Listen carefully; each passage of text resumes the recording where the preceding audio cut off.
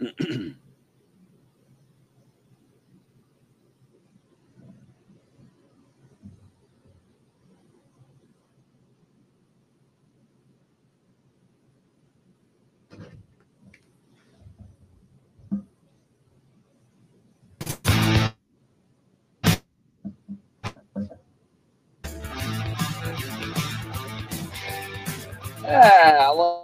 like internet went kaboom. But we're here, A ladies lot of and people. gentlemen. Flesh. What's going on, Val? Not a whole lot. A lot of people have been complaining about the internet service this past week here, so I don't know what's going on. We'll see. They've been working on ours all week. You know, I live out in the country. They've been working out here, but who knows? How's your weekend going? Really good. You know, in the summertime, everybody's busy. You got birthday parties. You got this. You got that. So I guess we got Justin Decker coming in here in a short while. So it should be an We sure do. interesting chit chat. What's up, Grizz, Chris? Grizz, Yeah, go ahead, Val. I wanted to say that I have to commend you on a couple posts that you posted on your group site this week. I mean, really. I was not drinking. One of them was about trolls, and another was about the eyes, and another Right. the last one I seen was on water, Bigfoot's in water, and really, Right. those are very well Right. written posts, You and I know, had to commend you on that. That's very good. that was my rank that came out from the law enforcement when I had to used to write, right? And Yeah. I do not like to ban anybody from any group, and I do not Mhm. like to ban anybody from my group. Mhm. But when I have to ban somebody and I have to go to other groups and say, hey, this person is banned from my group, they should be banned from your group as well, that's big words. Mhm. And Mhm. I very seldom do that. And I think that's the first time I've done that in probably a couple of years. You don't do that to anybody, but you do not act like, and I hate to say this, a monkey and make a fool out for Mhm. whatever reason it is, or for whatever purpose. I mean, you just do not do that. I mean, sorry, it's not allowed. And that's where I stand on that. I don't care what is the reasoning or behind it or not. You just do not do that, whatever belief or however you want to call it. And that's where I Mhm. stand. I'm sorry. I So, agree. I have a low tolerance for that kind of stuff, and Chris, uh, we spent a lifetime, we spent a career fighting and arguing with people. I don't want to do that right now. I don't want to do that. I don't like it. I'd rather not deal with that. So yeah, I have no problem doing that over here on my end, and I tell them, you want to go do that kind of stuff, go find a public bathroom or something to scribble on the walls or something. Don't do that here with me. I don't have any tolerance for that. So, anyways, the thread that you made about Sasquatch swimming and in the water and stuff, you know, that's very astute. And I'm gonna put together a thread on that and post it, and I'll share that around. There's uh, there's a lot of evidence that points to the fact that they are very aquatic and very adept to water and swim like experts, and it's pretty interesting. well, we So, hear a lot of people say they see elk and deer swim. hmm And we hear a lot of people say they see logs, and next thing you know, they're like, it's not a log that we saw swimming. hmm We thought it hmm was an elk, but it didn't have antlers. And then we saw arms reaching like an adult, but the arms were long and hairy. hmm And then it was swimming like 3 times, 4 times faster than an adult swimmer, like an Olympic swimmer. Mm-hmm. So, and when somebody mentioned that to me the other night, and I couldn't sleep, and I thought that'd be a good time to put an article together real quick. Mm-hmm. And then we had on another show, we had a physics, a guy with a PhD come on, and we were talking about vibrations, Mm-hmm. and we were talking about physics and dimensions. We know there's 11 different dimensions, and he was talking about alien life, and the different ultraviolet, X-ray, and gamma rays, and we were talking about our visions and different animals and visions, and he was like, he's like, if you stop and think, and if you want to actually say, there's approximately 230 million different galaxies plus in this universe, right? And we're the only, creatures that exist, then you're foolish to believe that. But if we take our spectrum, but we are, and he labeled it, and I had to look it up, and that's why I used the graph. Mm-hmm. And he said, this is what we can see. Now, Mm-hmm. if you take another species on another planet, and they can only see between this and this, and they come to our planet, they Mm-hmm. can't see us, and we can't see them. Mm-hmm. And I was like, well, damn, he's right. And that's the bell curve that you were spun showing off that article. Yeah. And that's the bell curve that you were showing, depicting in that graph with the different colors Right. and stuff. Yeah. Yeah. It's very good. He's correct. But I think I posted something on there that, it would be interesting to see what an ophthalmologist has to say, as far as the eye goes. But that's clearly out of my bailiwick. It's beyond my experience and learning and understanding and stuff. I know I've had chit chats with people about the sclera, the color, the white color of your eye, and the different colors of the eyes and stuff. Because one of the things that I do is I note in the database, I note the eye color: green, blue, hazel, red, orange, green, all kinds of colors and stuff.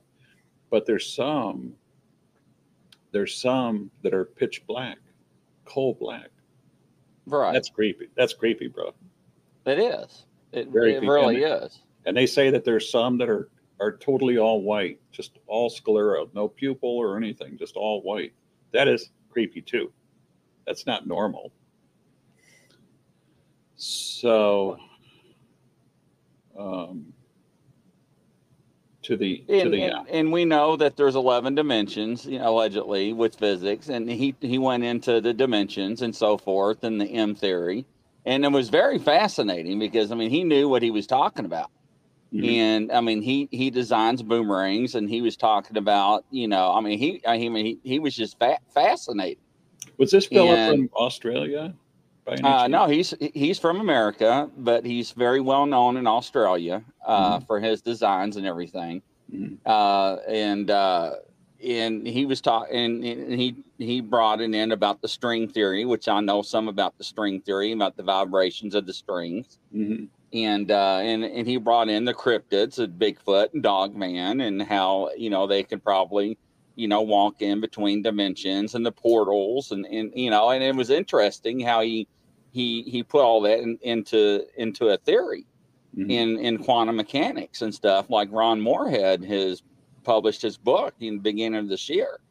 Mm-hmm. So in hearing people's encounters and stories and in what they have dealt with over the years, it's starting to resonate. Mm-hmm. and starting to make a little sense now.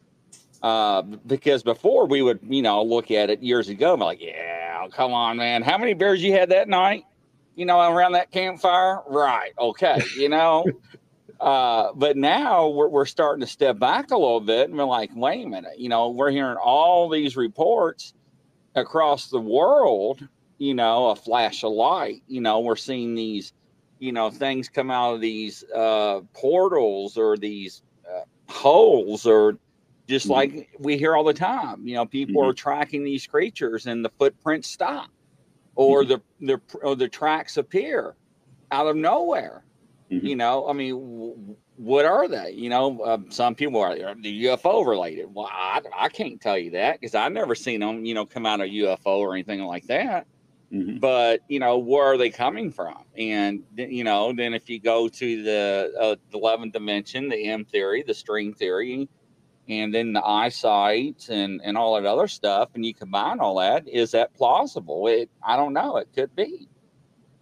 So, well, when you talk about UFOs, and now I've seen from my perspective and my vantage point, I've seen a few dozen reports with UFOs mentioned in the same report as Bigfoot's.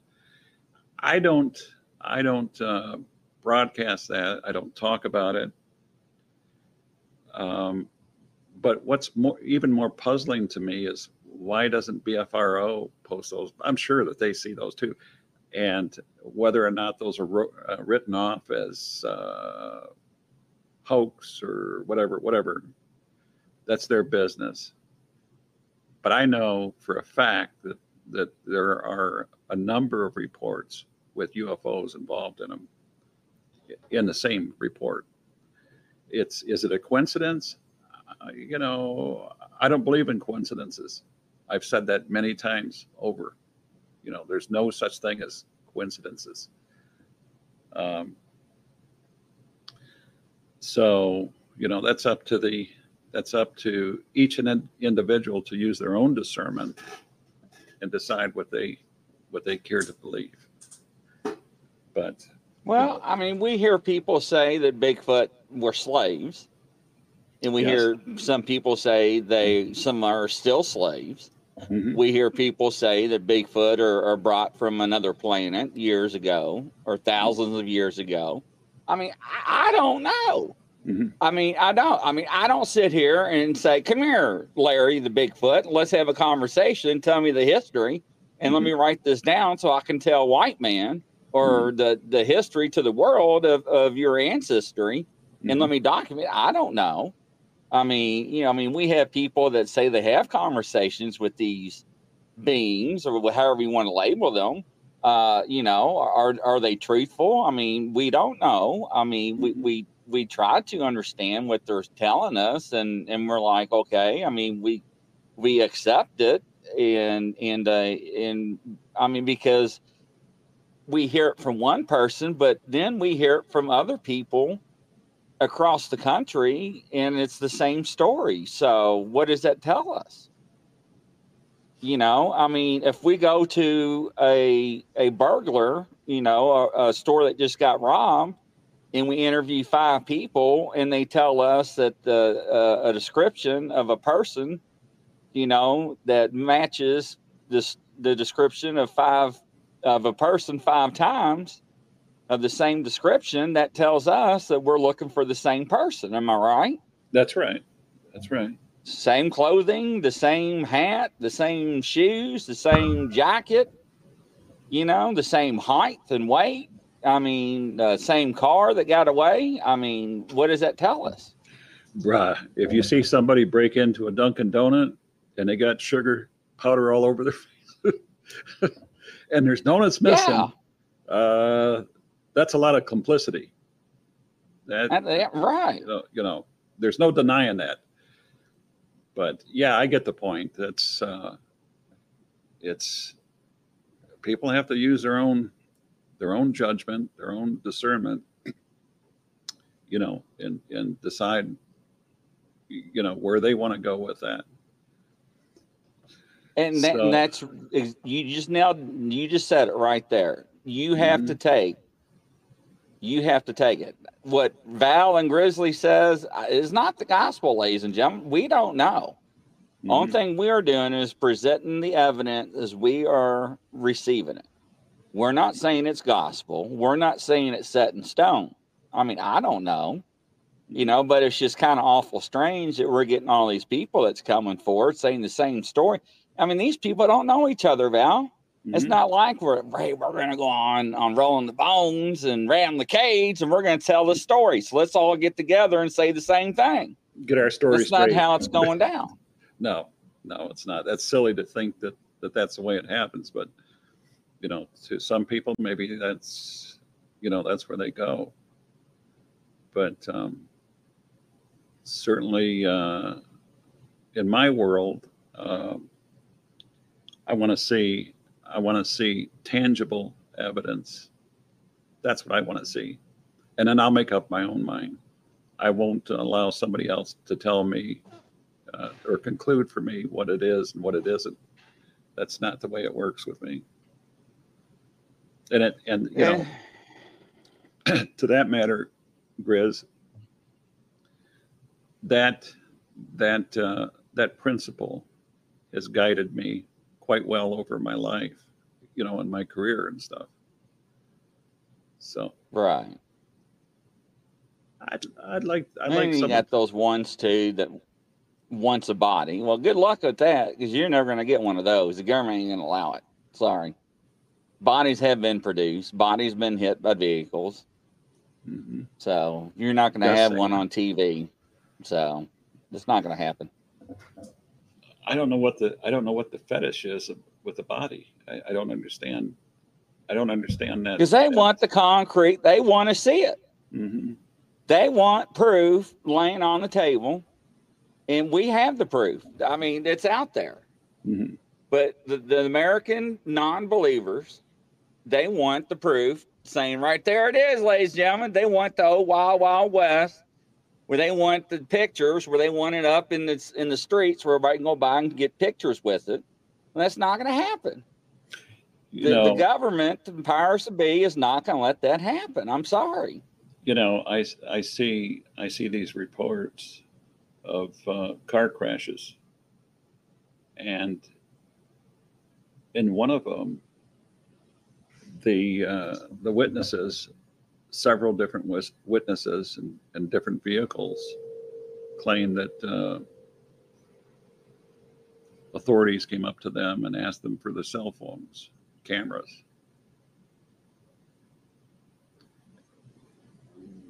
and ordered them not to take pictures.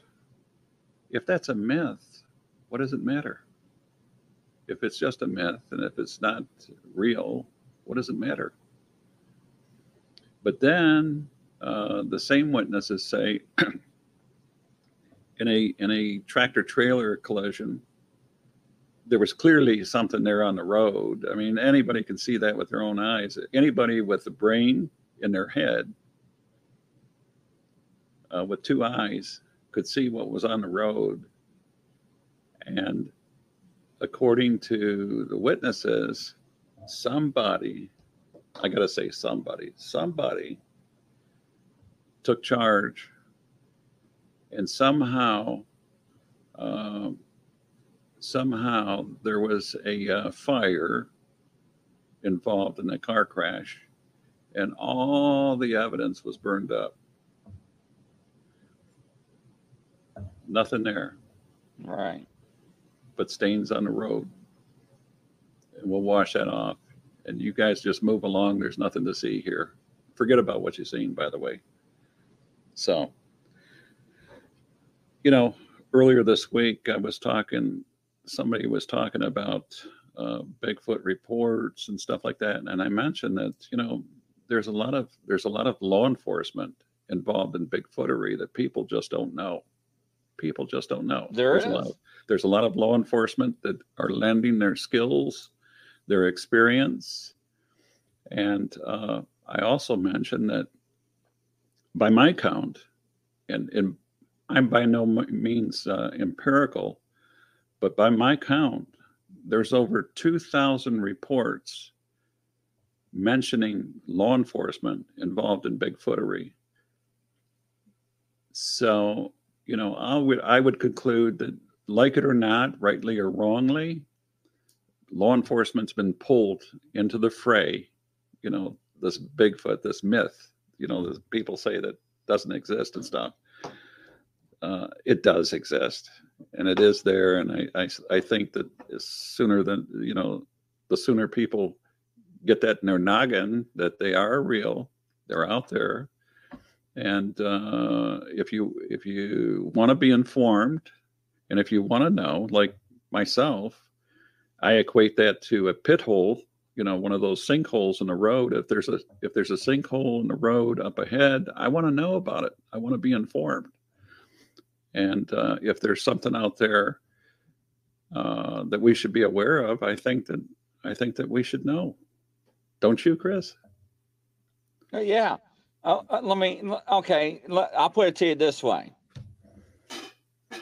Everybody in this world, do they believe aliens exist? I guarantee everybody's going to say yes. Do I have an alien sitting next to me, propped up in my arm, saying, look, I got an alien right here? No. They don't need a body to believe that, do they? Mm-mm. But they want a body to believe in Bigfoot. So, I mean, that's what cracks me up, right? The powers to be, or you're not gonna get an alien body on TV. I'm sorry. Can we see electricity? Can you hold electricity in your hand? Are you crazy? I've done roll the taser twice. Well, more than twice, really, but no, I'm good. But bruh, you could stick your finger in the outlet and you would know that there's electricity, right? That would convince you that there's electricity. That's why I got a pen that you can touch it and it lights up and it beats and lets me know that it is hot. So I don't have to put my finger in it. There's no arguing that there's, about the fact that there's electricity. We can't smell it, really. We can't see it. We know it's there. We go outside, especially here in Michigan. You go outside, you look up at the sky, and you say, I can't see rain. You really can't see it, but you can feel it, and you're wet. You know it's raining. Right. Those are some of the arguments that have been around for a long, long time. Call it myth, whatever you want to call it. You stick your finger in the outlet there, you'll know what it's a myth and what it's not a myth. You don't do it anymore. Electricity hasn't been around that long, really. It hasn't been. It really hasn't. No.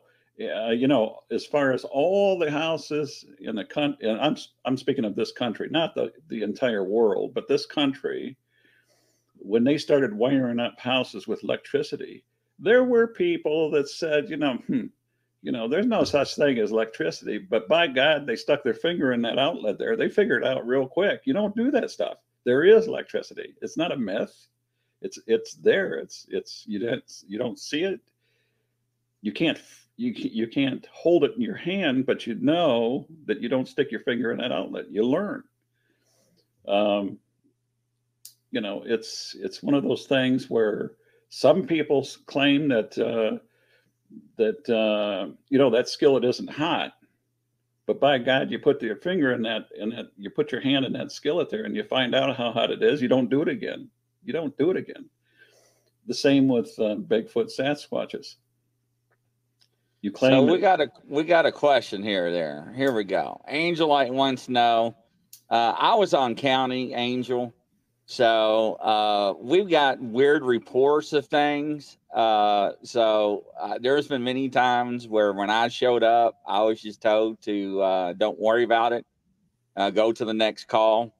Don't ask questions. So I don't know what it was. So I couldn't tell you. So that's the low man on the pole.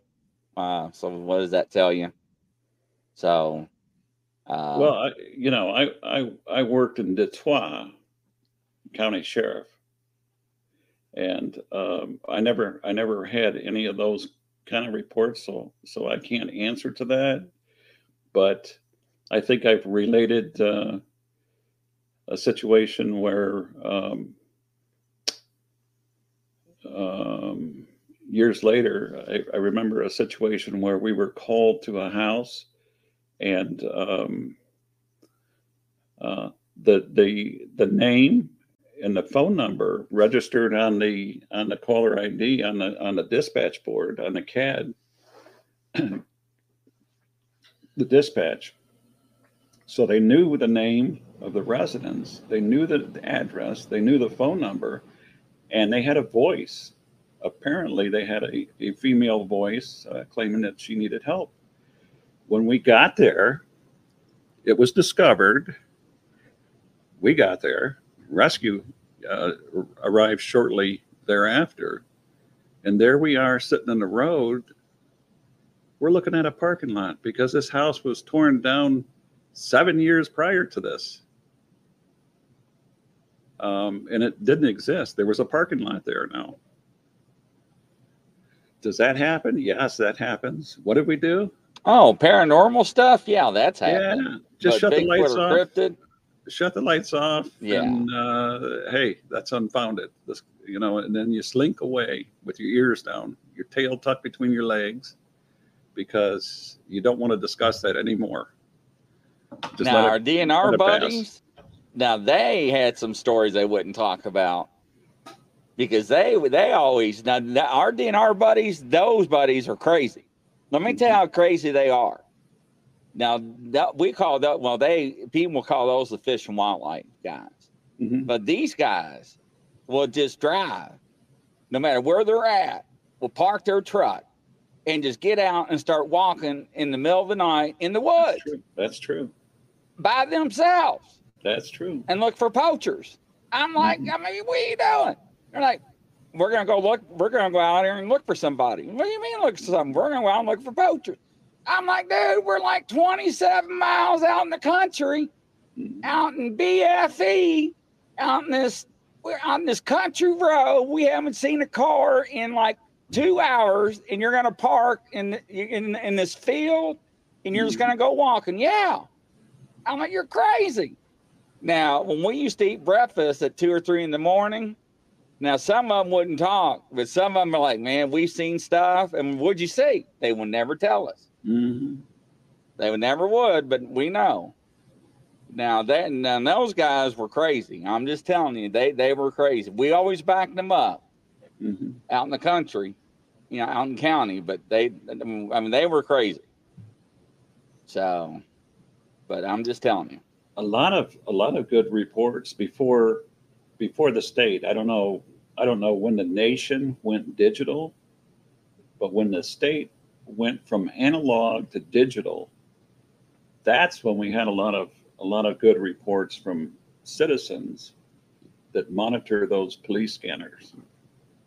And see, we was on low band, so we was at 143 to 153, 154, 80, something like that. Mm-hmm.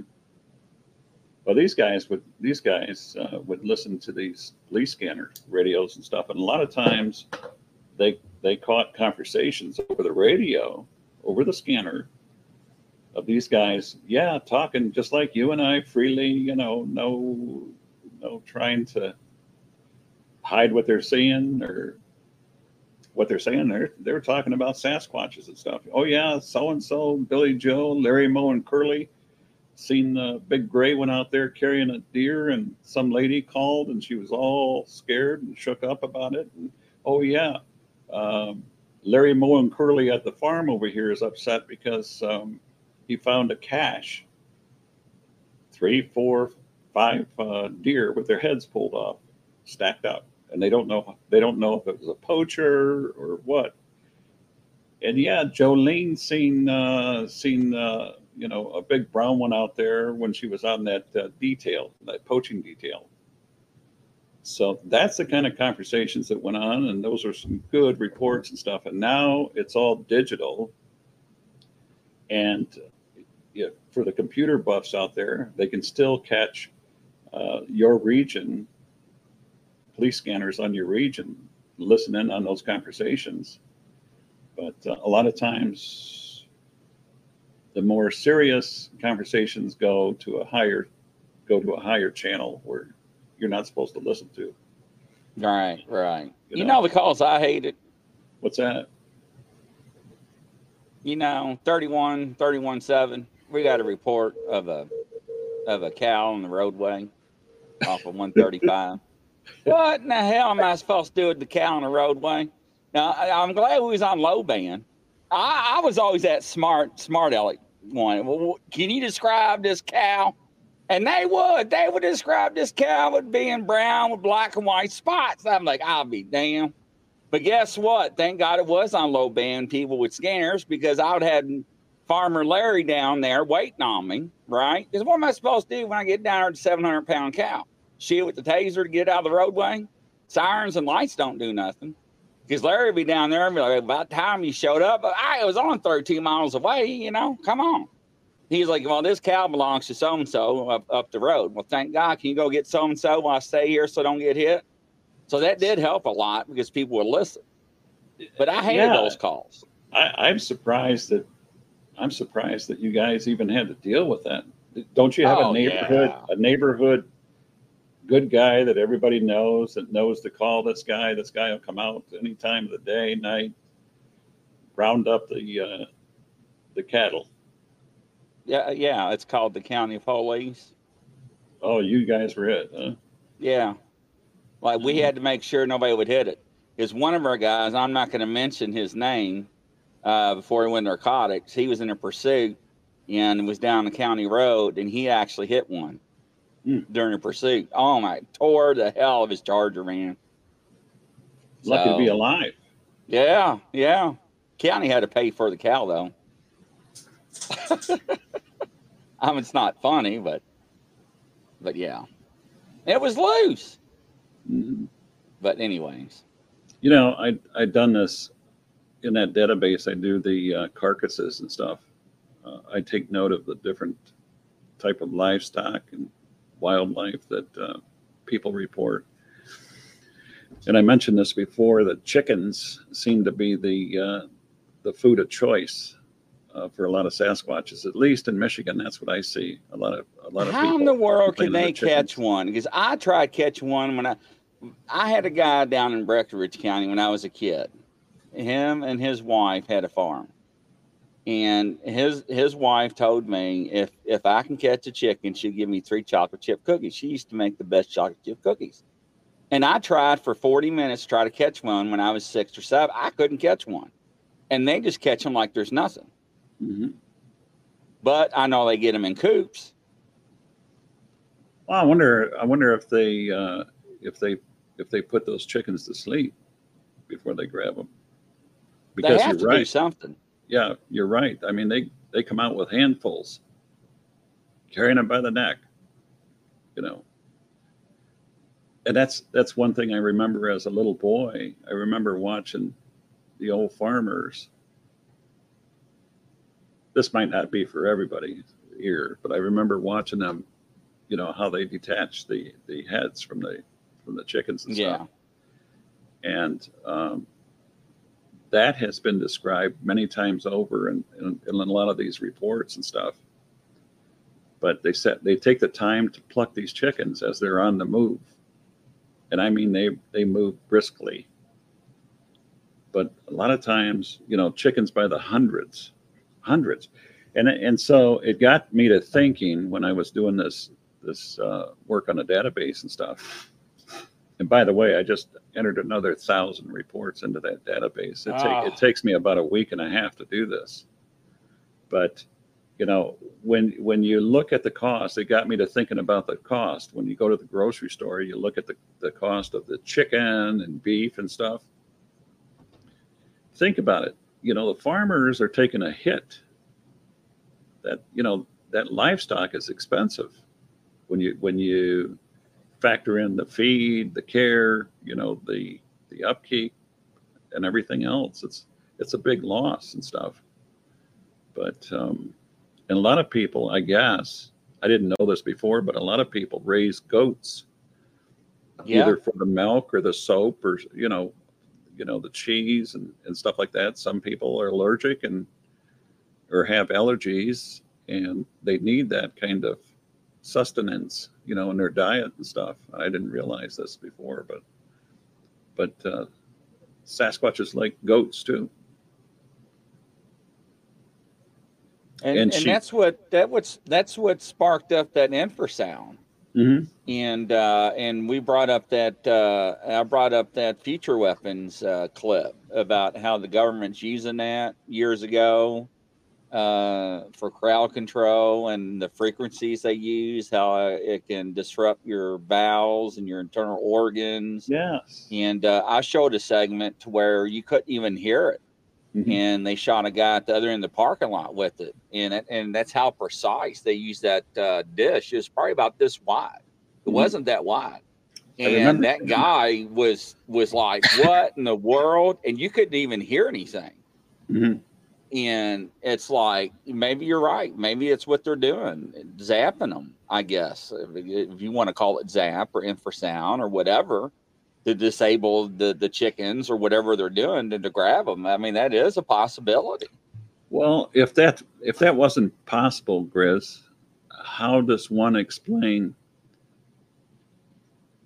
when you're out there in the woods and you see this many times where hunters and hikers, campers, they all say the same thing. You know, I hear the birds tweeting, I hear the squirrels clicking, and even the mosquitoes and the flies. And all of a sudden, everything is deadly silent. Nothing. We hear nothing. How does that happen? If there were no infrasound, how is that possible? Now, you talk to experienced hunters and trackers. They'll tell you when you hear stuff like that, when everything goes silent, you're being hunted. There's a predator out there, and there's a predator close by. Professional hunters and trackers will tell you this over and over again. And, you know, some of the guys that have spent their career in the military will tell you the same thing. You know, these are just things. Hi, Chris. These are some of the things that you learn, you know. But I can tell you this, in my experience with the Sasquatch and Bigfoot, the closer we got to the individuals, I say individuals plurally, I noticed an increase in flies and mosquitoes. And that makes sense. You know, for something big and stinking, there's going to be a lot of flies. And there were a lot of flies around it. Hey, Russell. There's our friend Russell there. Yeah, hey, Russell. Hey, I had a report what was it, last night or the other night? I can't remember. I don't know, it was another show or so ago. A guy was even talking about, I think, on a show, his son, I think, was shoveling sand out of a back of a pickup truck underneath a floodlight at 2 a.m. in the morning in eastern Tennessee. And he said when he saw Bigfoot, it was the most beautiful thing you ever saw. It looked like it was shampoo. It looked like the hair was just glistening, like it was well groomed. And it's just like, why is that? Mm-hmm. You know, and one of his theories is like, you know, maybe it was higher up on the anarchy scale, you know, higher up in the clan. Just like apes and monkeys and silverbacks. The higher up you are, the well groomed they groom you, I guess. I don't know. I mean, maybe that's a theory. I got a friend of mine who does gift and has habituated Sasquatch in Michigan. And he's told me over the years, he's told me this in particular. Let me just show you, for example, what I mean by gifting and habituating by some of the examples that he shared with me. This man will take those old VCR videos and put the old VCR in his garage in the summertime, and he'll play the movies. There's nobody in his garage, but he says that the Sasquatch that are known to him that come around his place will sit out there and they'll watch these old movies and stuff. And he swears that these things come into his house and he knows they come in his house because he finds stuff. He finds stuff that he's supposed to see. He'll find his shoes in different places from where he left them. He says he'll find his shoes outside on the steps with the shoelaces intricately tied in different ways, different knots that he's never seen before.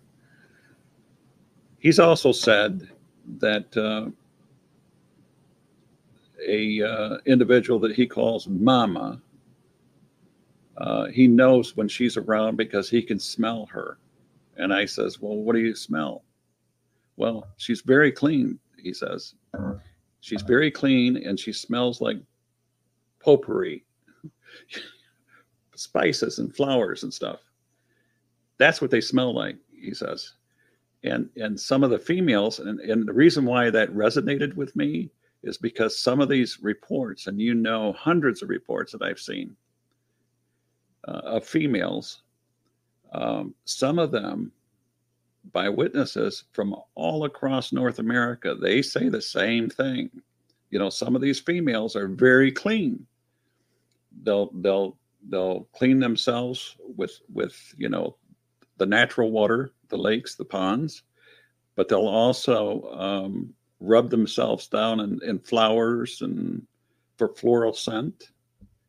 And I think Janice Carter even said that, some Sasquatches look like they're very, very well groomed. And by all the data, it points to that's a fact. Some of them are very dirty and unkept, but some of them are very, very well groomed.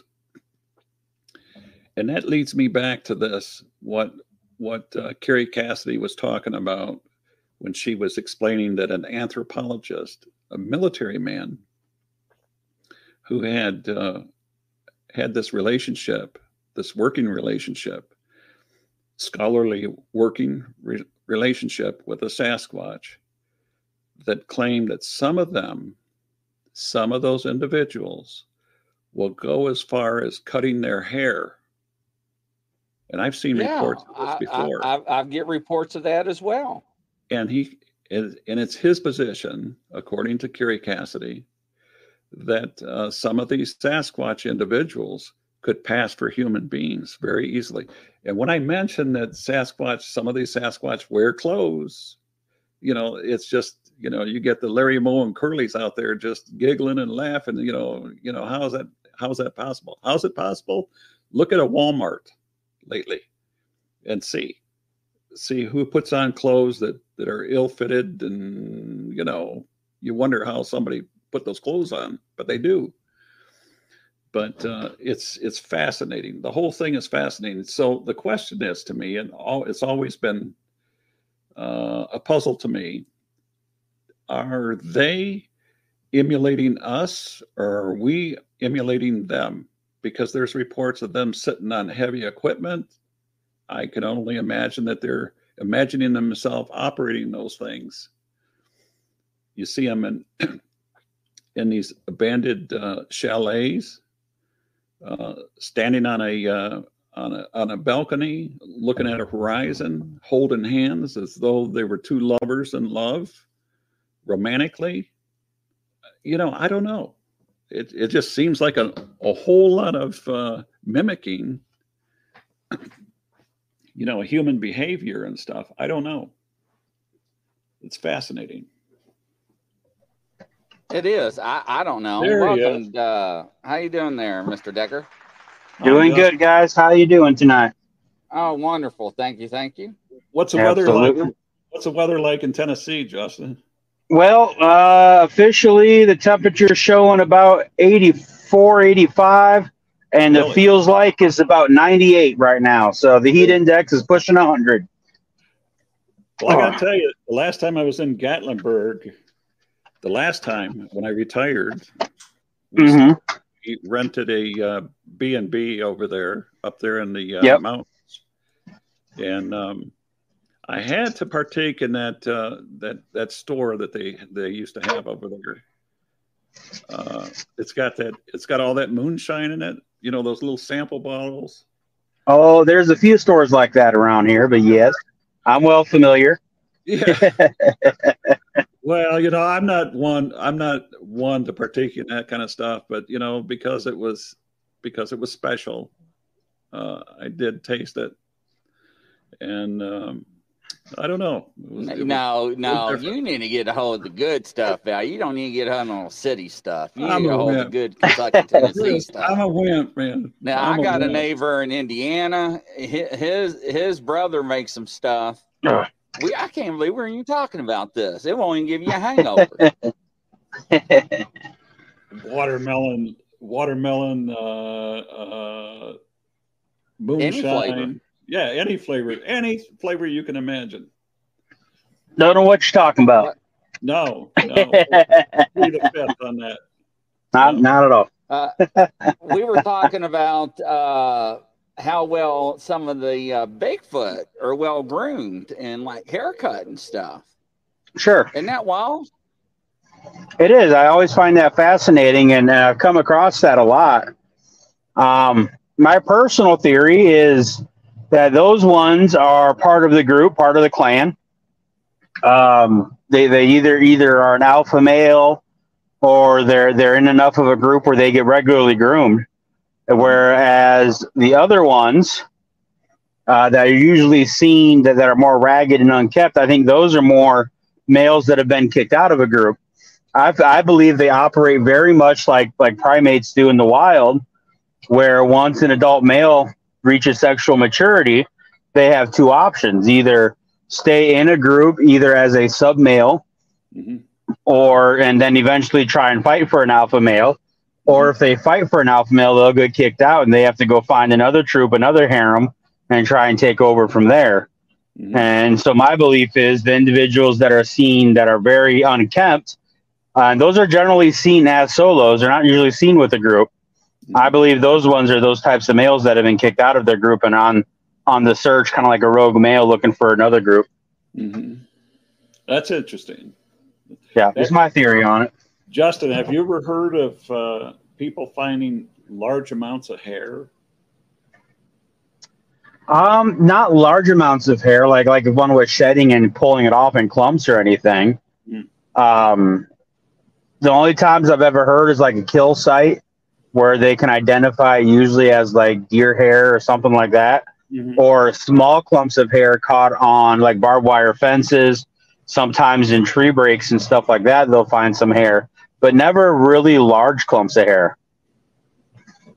I've got, when I first heard about this has been a couple years ago, a fellow from South Carolina, now living in California, was telling me that he's found evidence of Sasquatch using glass or something to cut their hair, large piles. I was always under the mistaken premise that Sasquatches were like human beings. The older you get, the whiter your hair gets, the grayer you get. But when they were young, they were brown haired or black haired or even blonde haired. But as they matured, like human beings, the hair would turn white or gray or even fall out. But then he explained to me, no. He says, whatever it is, like as human beings, we have albinos that have a predisposition for light fair skin and white hair and stuff. But then he went on to explain, they cut their hair. So I've not seen a lot of reports like that, but it's still pretty fascinating. Is he basing that just on the fact of finding large clumps of hair? Or is there actual more evidence of them cutting their hair, or are we basing that on finding the hair itself? It's been a couple of years since I talked to him about that, but I think that he alluded to somebody finding a shard of glass you know, Okay. with the hair, and then you put the two together. You know, he Right. inferred Yeah.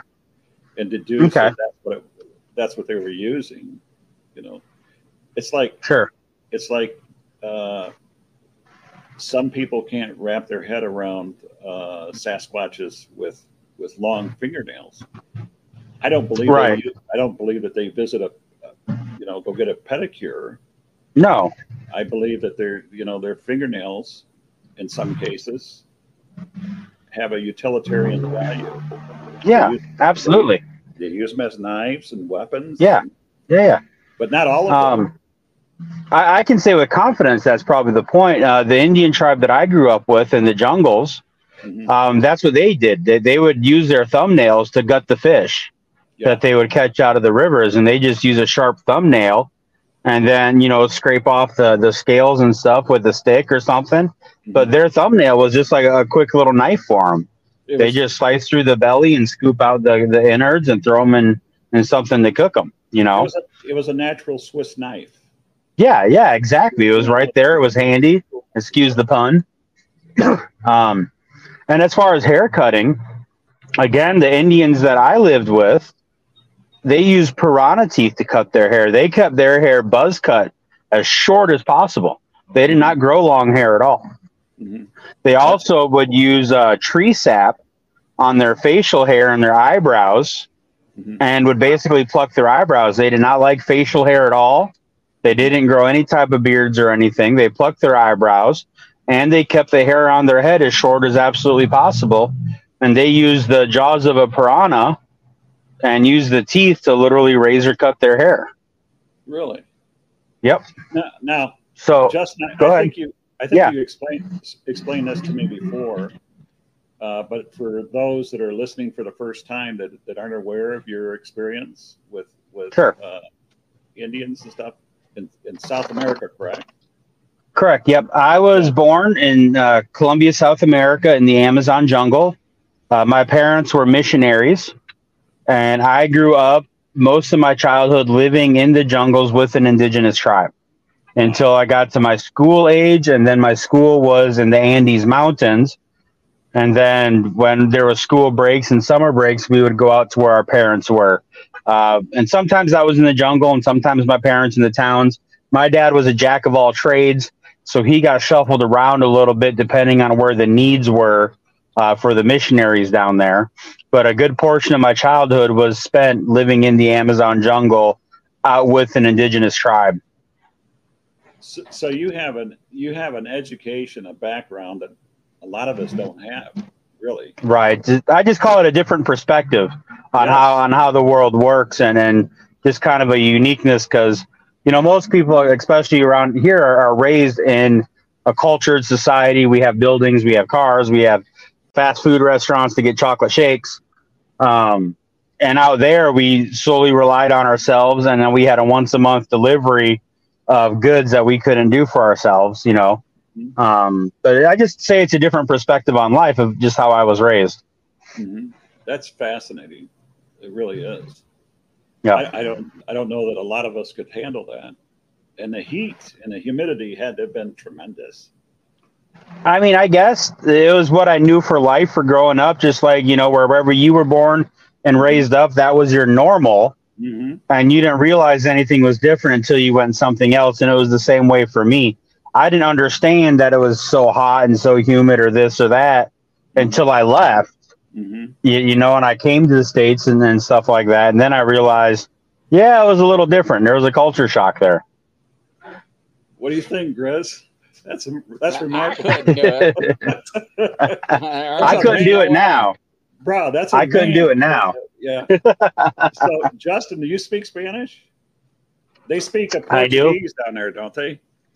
No, in Colombia, it's Spanish. It's actually one of the purer forms of Spanish. Yep. Okay. Portuguese is going to be spoken in Brazil.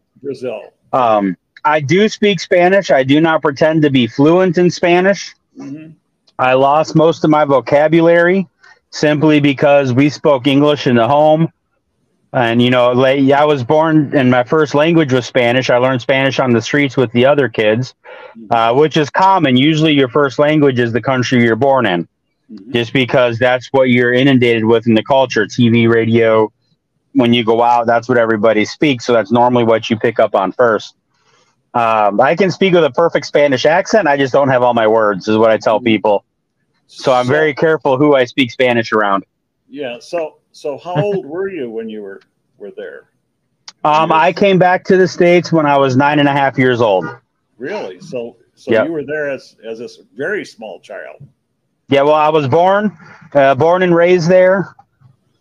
We came to the States a couple times for medical and then for vacation, so I could meet family and my parents could come back to see their family and stuff.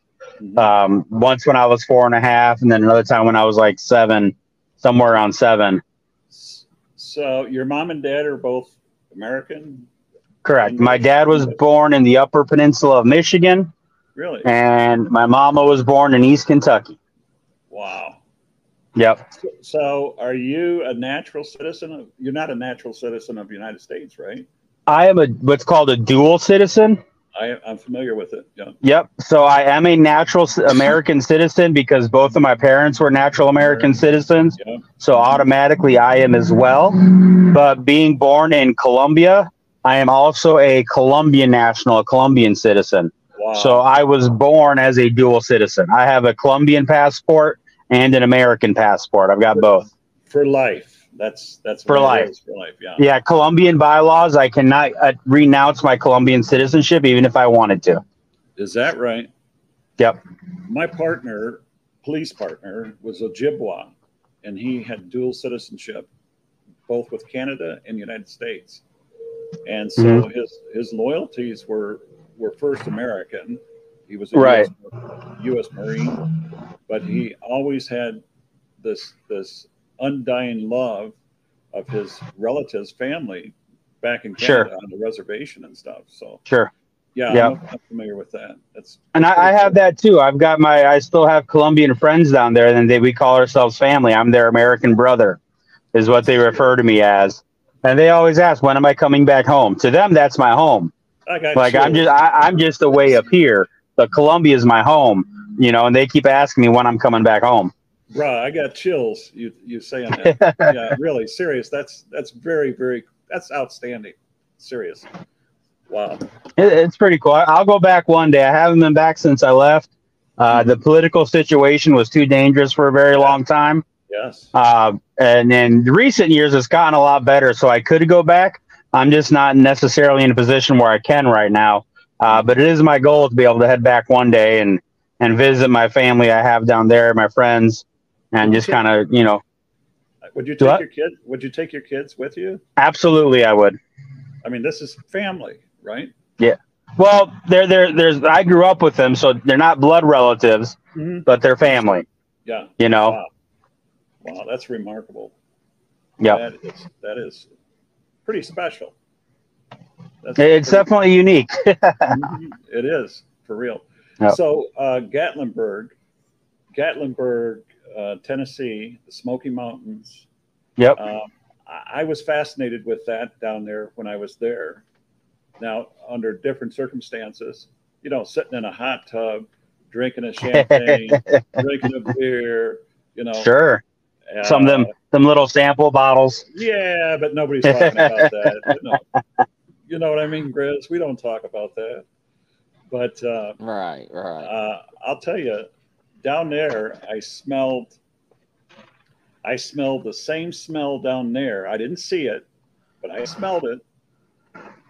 The same smell, the Sasquatch smell, down there that I did up here. Sure. Again, in this situation up here, this is outside of the encounter sighting that I had. I was on the freeway, and I went through that wall of stink, and it's unmistakable. And it was fascinating to me that it was the same musky smell, heavy smell, lingering smell that I smelled in Michigan. I smelled down there, but I did not see it. But I knew it was around and it had been there. Sure. And I got those tingly feelings, when you're being looked at, being watched. Yep. Yes. Oh yeah. Yeah, the smells is an interesting topic, and I believe people try and put them all into one category. You know, it's this or it's that. I personally believe it's different things.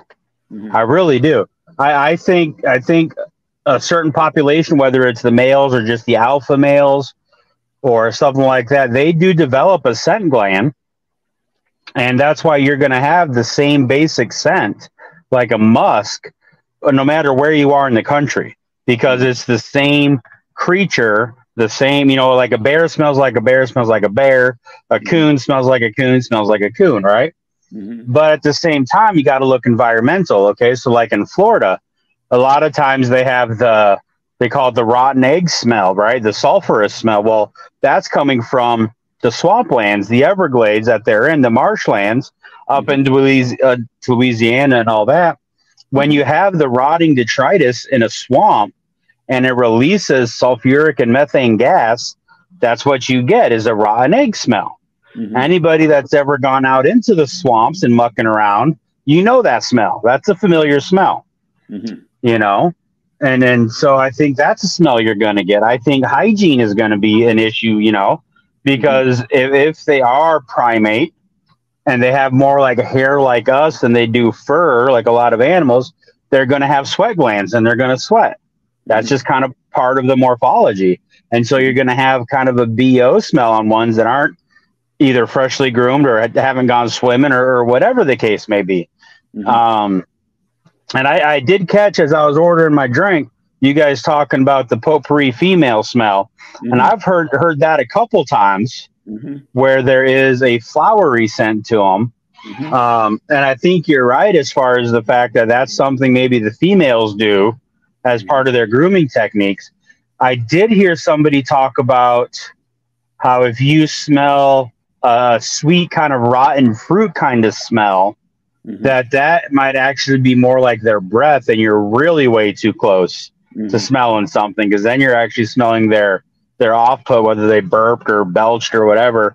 That the rotten kind of fruit, almost the smell you get from a diabetic that's in acidosis, right? Yes. That same kind of rotten fruit smell. Acetone. And that's kind of something that they say if you're really close, you're basically smelling their breath. And so I think the odors are definitely a thing, but I think we need to be careful and not lump them all into one category as to why we're smelling. And that also would attribute to why a lot of times there is no smell reported.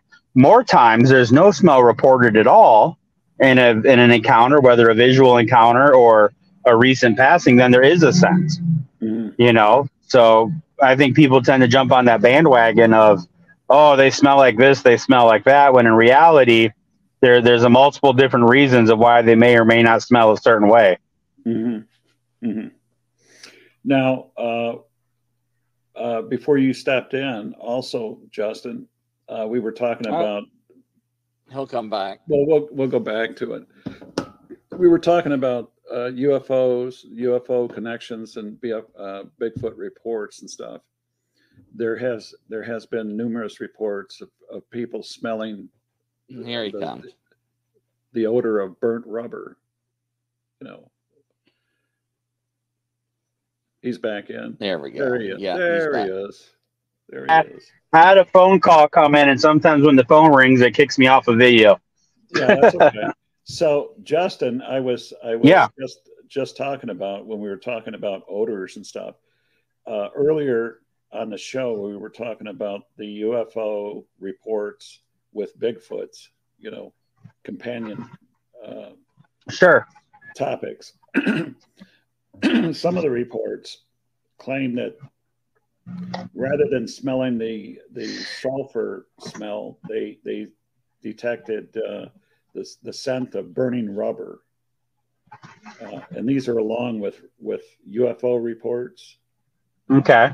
With companion Bigfoot reports, they see the UFO, they see the Bigfoot, you know, in short order, and smell the scent of burning rubber or metal, burning metal. Like somebody compared it to the smell of burning brakes. You know how brakes smell. Okay. that's pretty interesting. That there would be different scents and stuff. Yeah, I've heard the UFO, obviously companion encounters and stuff like that. I've never heard the burning rubber or hot metal smell before, and those aren't really smells you would get in nature. No, right? That's not a gas thing. That's not a decomposition scent. That's specifically a mechanical scent, as far as I know. Hot metal smells like hot metal, you know, and burning rubber smells like burning rubber. That's a very chemically kind of smell. I don't know what a correlation there would be, because usually UFO encounters, even you know, firsthand encounters coming up to a ship or whatever, like we've heard about, usually they don't have a kind of smell, and if there is a smell, most of the time it's reported as an ozone smell, kind of that hot electric smell. I don't think I've ever come across the scent in a Bigfoot UFO combination before. That's interesting. There's also been reports of a very, very distinct bleach smell, chemical smell, as though somebody was bathed in bleach water. Really? Huh. That kind of... And even... See, that puts me into the mind of the theory of...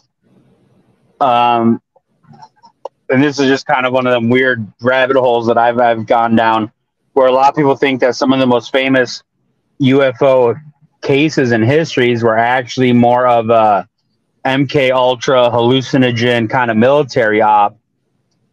And it smells like hot metal and bleach and things like that would put me in mind of something like that more than an actual physical encounter going on. You know what I mean? Like, I don't know the reports you're referring to, but I know there's a lot of cases, and it's coming out more, that some of those may be more MK Ultra related.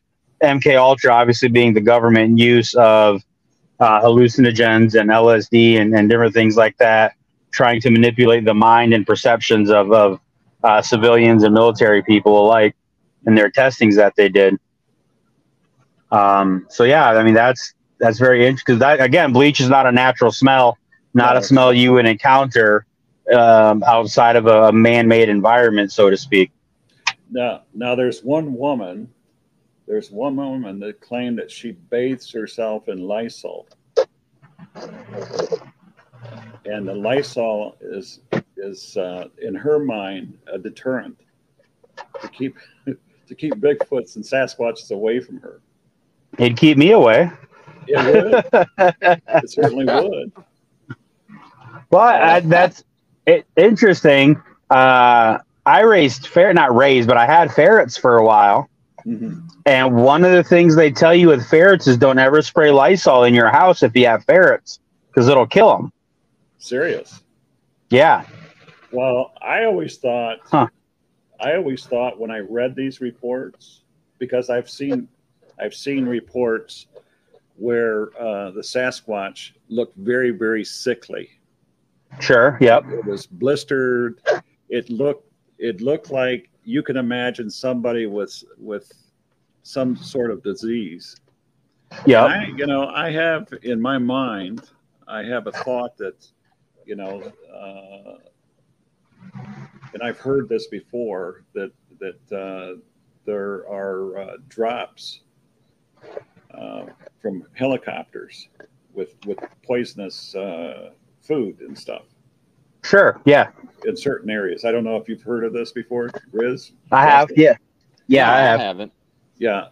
Well, I heard this around wolves and stuff, predators. Yep. They'll fly by and they'll drop these, I don't know what they are, pellets or blocks or cubes or something. And like rats, like you would deal with rats and mice around the house, and the animals eat it and, they die. Yep. But when people report the chemical smells and stuff like that, I get the idea that these things are being poisoned. That's what I think. It wouldn't surprise me. Like I can't say yay or nay to it, but honestly, if the government was trying to do some kind of natural control on these things, or if there's an area with an abundance in population, then I could see them doing some sort of broad, kind of general tactic like that. I can see that happening. Mm-hmm. I know there's the I could reports see- of, if there's specific ones, specifically violent ones, they'll go have a team come in and eradicate them that way. But I could see a broad spectrum thing. Yeah. Yeah. But I Yeah, could see something broad spectrum like that. Yeah. Grizz, you were talking about, and you probably know who it is too, Justin. The fellow that talked about that. I don't know. It's amazing. I found it interesting. You're from the Tennessee area, and a few of those reports from those missing books centered in that area. Oh, one of the most famous ones, Dennis Martin, comes out of Cades Cove, which is, 45 minutes outside of Gatlinburg, but it's only 45 minutes because it's like 35 miles an hour mountain roads the whole way. It's not 45 minutes like it's, highway 45 minutes. It's like 20 miles outside of town. You know what I mean? Which, as anybody that studies know, that's well within a range of any one of these critters. I've been out there. I've been to Cades Cove many, many times. I've been out to the site, not where Dennis Martin disappeared, but I've been to the ridge where the family saw something running through the woods with the red thing on its back. I've been to that site myself. And we're right here in the heart of Appalachia. We got the Appalachia Trail all over the place, and there's people missing all the time off the Appalachia Trail. It's just part of it. Would you think that those are from bear attacks? No.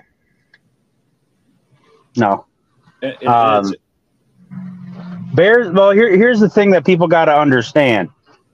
Bears have a specific MO when they attack. Mm-hmm.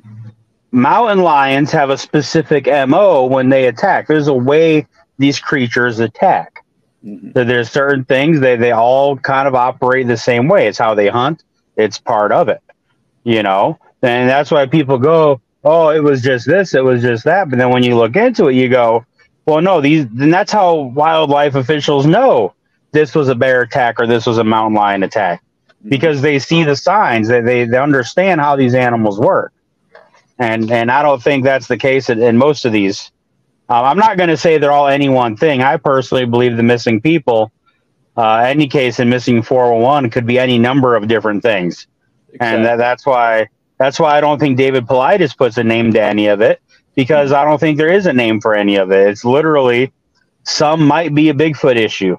Some might just be lost. Some might be a mental issue. Some might be they run across some people in the woods that take them out. I mean, we just don't know. And that's why it's mysterious, Mm-hmm.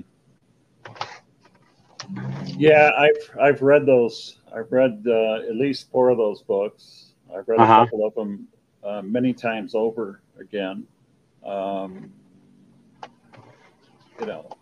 I agree, Justin and Grizz, that there are a lot of factors in missing people. Murder, physical health, disorientation, getting lost, other predator, wildlife animal. There's a lot of different reasons why people do that, or why they go missing. But some of the undeniable factors that you can't explain away and you can't excuse is, as you mentioned, with the Martin case, somebody seen clothing that matched the color of the missing little boy. Yeah. The fact that the investigator, something happened that would cause him to take his own life. Yeah. Those are little parts and pieces that cannot be easily dismissed. No. And so, you know, I've got my own ideas on the Dennis Martin case specifically, but I do know there are Bigfoot sightings in and around Cades Cove. Without a doubt, one of my research partners took a report from an elderly gentleman who was one of the first cars into Cades Cove one morning, and they saw a large male Bigfoot down one of the dirt roads in Cades Cove, like squatting down into a creek. And when they pulled up on it, it stood up and turned around and looked at them, and then kind of unhurriedly wandered back off into the woods, right in the middle of Cades Cove. Now, if you've never been to Cades Cove, it's kind of hard to explain. It's basically a drive-through wildlife preserve. Is essentially what it is. It's a big valley. It's completely ringed by the mountains. You can see the mountains on all sides. And what it was is basically the last residential place people lived at in the Smoky Mountains like that in the national park area. So there's churches in there, the old one room churches, the old homesteads and farmsteads are there. There's a sorghum mill there, and yeah, they're all abandoned. They don't live there anymore. But it's the last place where they all lived, and so there's pasture land where they got horses, and it's an 11-mile paved loop, and it has, I believe, 3 cutoffs you can cut off on to get to the other side because it's one way. And that way you don't have to go through the whole 11 miles. But when it's busy in tourist season, that 11 miles can take you 3 or 4 hours to drive. Serious. There's that many people and the traffic is that slow and everybody's stopping because you'll probably see bears. You'll see turkey. You'll see deer. There's all kinds of wildlife. Yeah, it can take 3 to 4 hours just to drive that 11-mile loop. Now, is that is that considered North Carolina or is that Tennessee? Nope, that's Tennessee. That is still Tennessee? That's still Tennessee, yep. Because from the, is that Pigeon Fork, the river? Pigeon Forge, Little Pigeon, yep.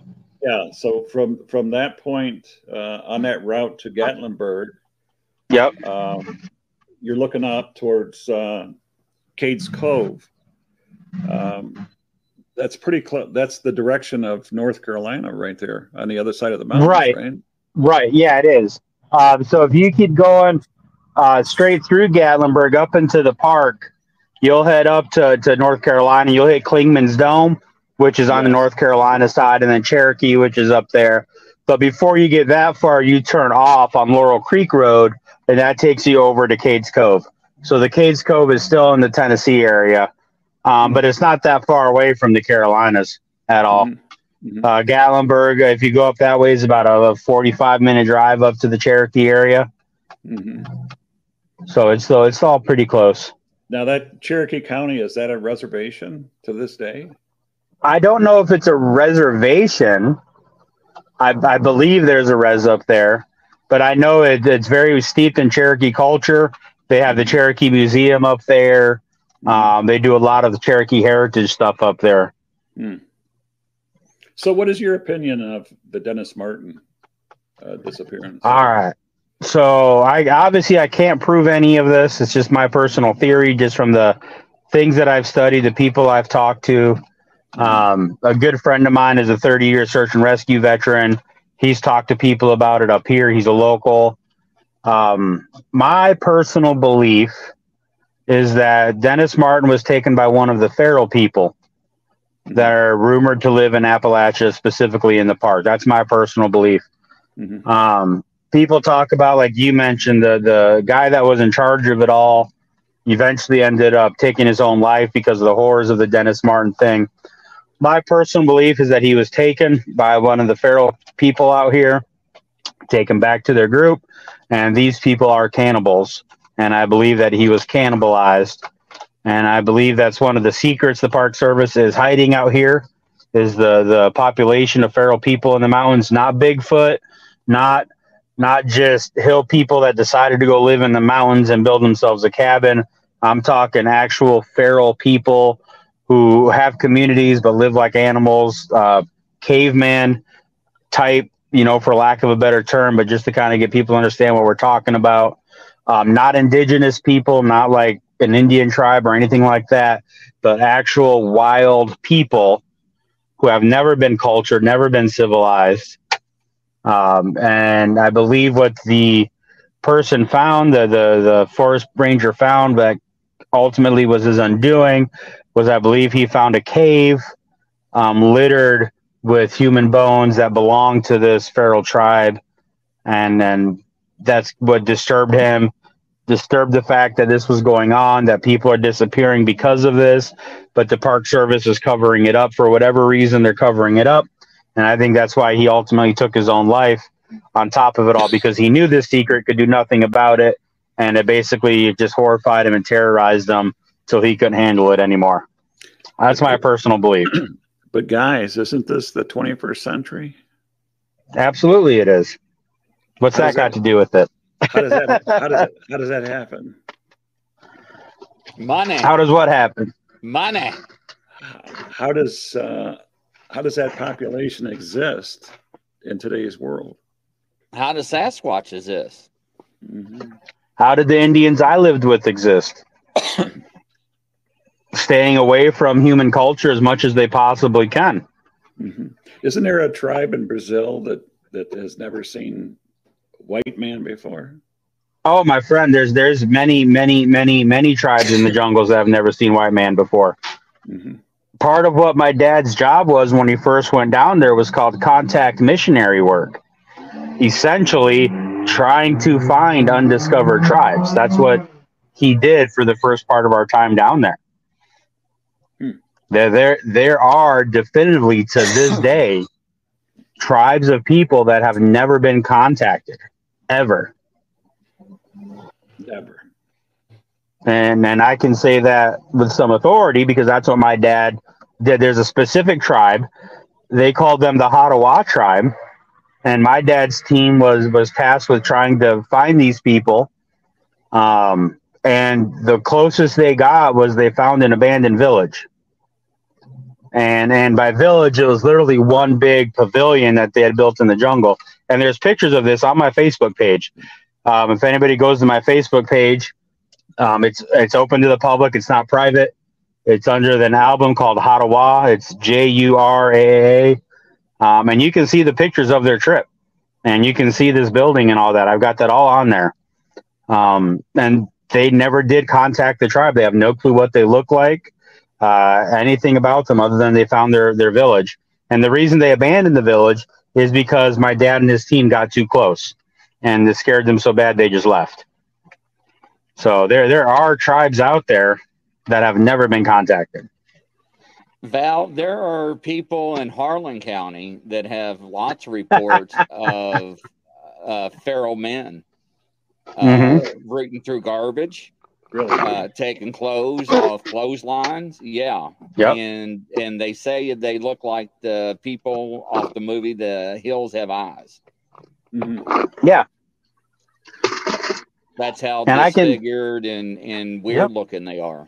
We're not talking about homeless people like we see in the inner city. We're talking people that just we're talking just like Decker just said, people that like never cavemen. Yep. Yes.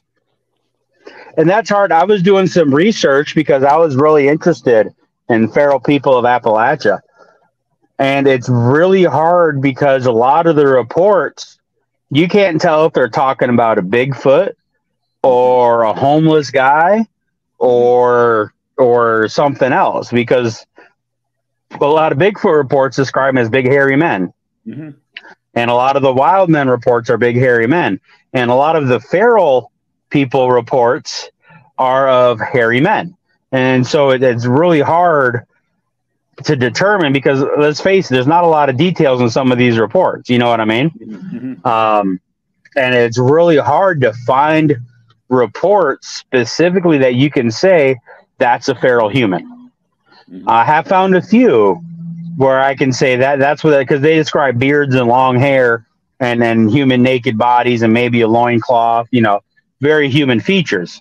But they're very few and far between to get a very specific feral human report. Mm-hmm. And I'll have to ask Jennifer about that in Harlan County, what she knows, because that's her territory.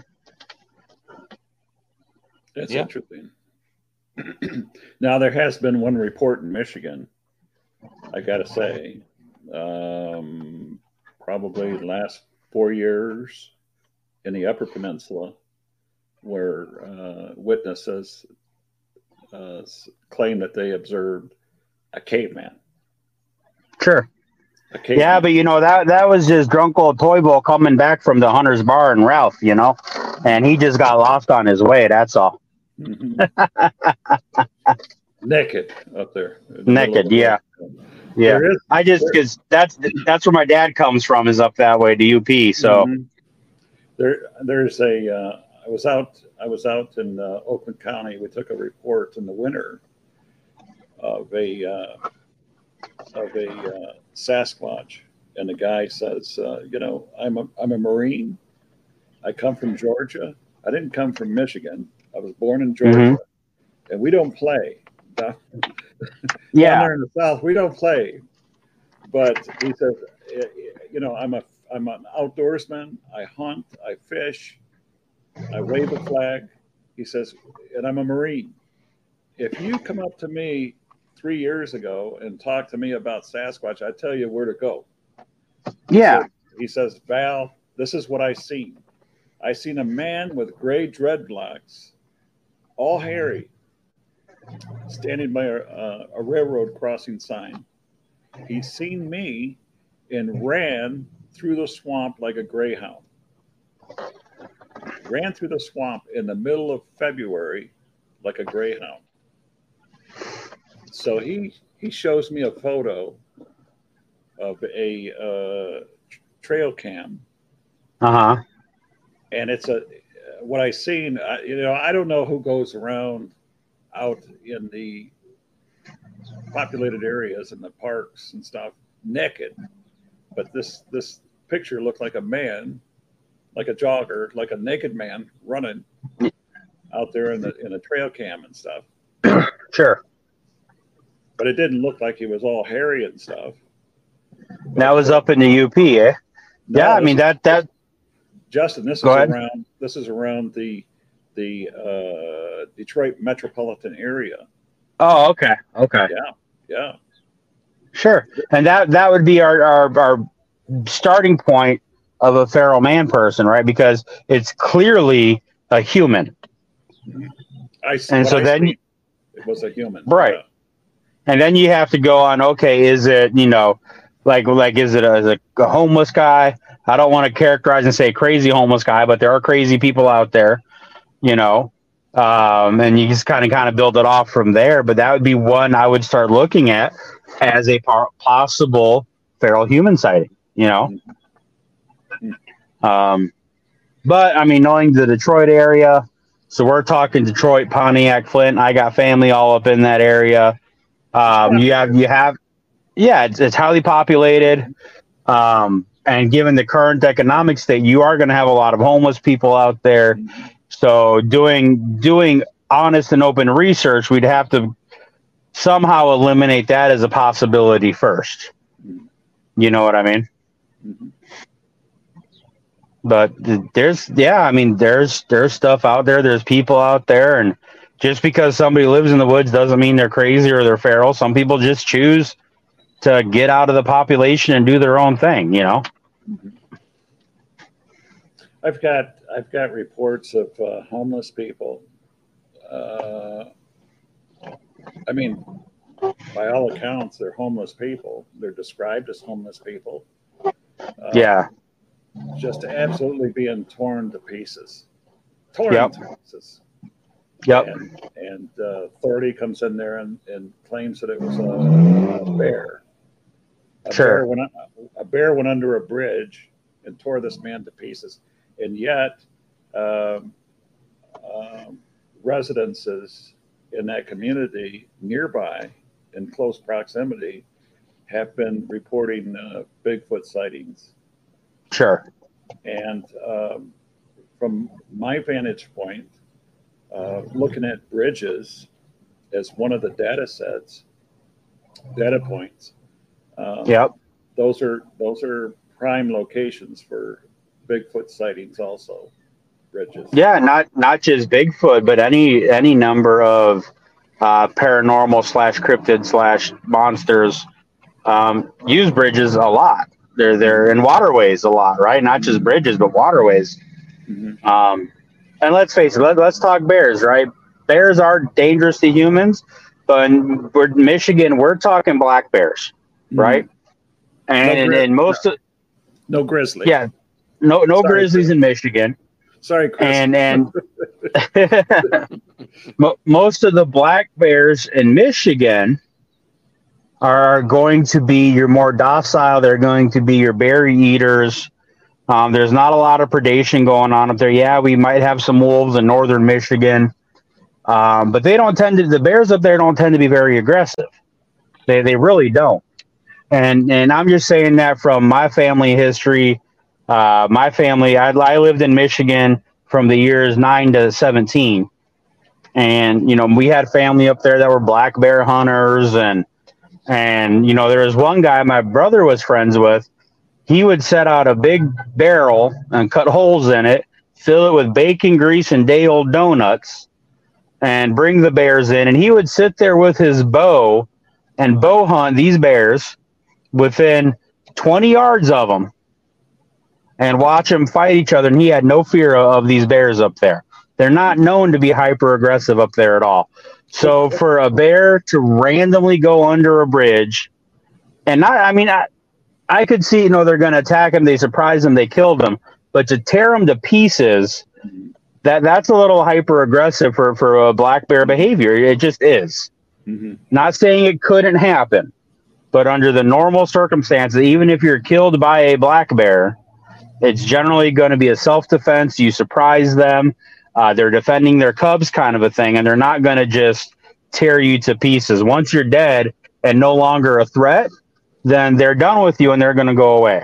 They might ransack any, if you're a homeless person, they might ransack for any food you might have and dig through your stuff. But that's about it. They're not going to tear you to pieces. That's not what they do. Mm-hmm. So what county was this that you lived at up north? So we lived in Menominee, so Menominee County. Mm-hmm. And then we had property. Oh, gosh, I'm not even sure what county it was. We were up in the middle of Mead Paper Mill country. So by Felch Mountain up there. Ironwood. Mm-hmm. I'm trying to remember what the name of the county would be, but I don't think it was Schoolcraft County. But man, I can't remember. I was 12, 13, 14 when I spent my summers up there. I wasn't caring about counties. But we had Ironwood's close to the Wisconsin border. It wasn't that far over. No. Because what we would do is we'd head up to Escanaba, and then cut through. So basically, we had 80 acres and a half-mile riverfront on the Ford River is where we were at. So very centrally located up there. I can give you the names of all the little teeny tiny towns, but nobody's going to know what those are. You know what I mean? But we were dead center there in Mead Paper Mill land. I had a friend that was an air marshal, a federal air marshal, and he had property up north. And he used to tell me some strange things that he's up there. I mean, strange. Yeah. But you got to remember in Menominee area, I think that's what you were talking about. Menominee, yep. Menominee. That's in I think Russell's still listening.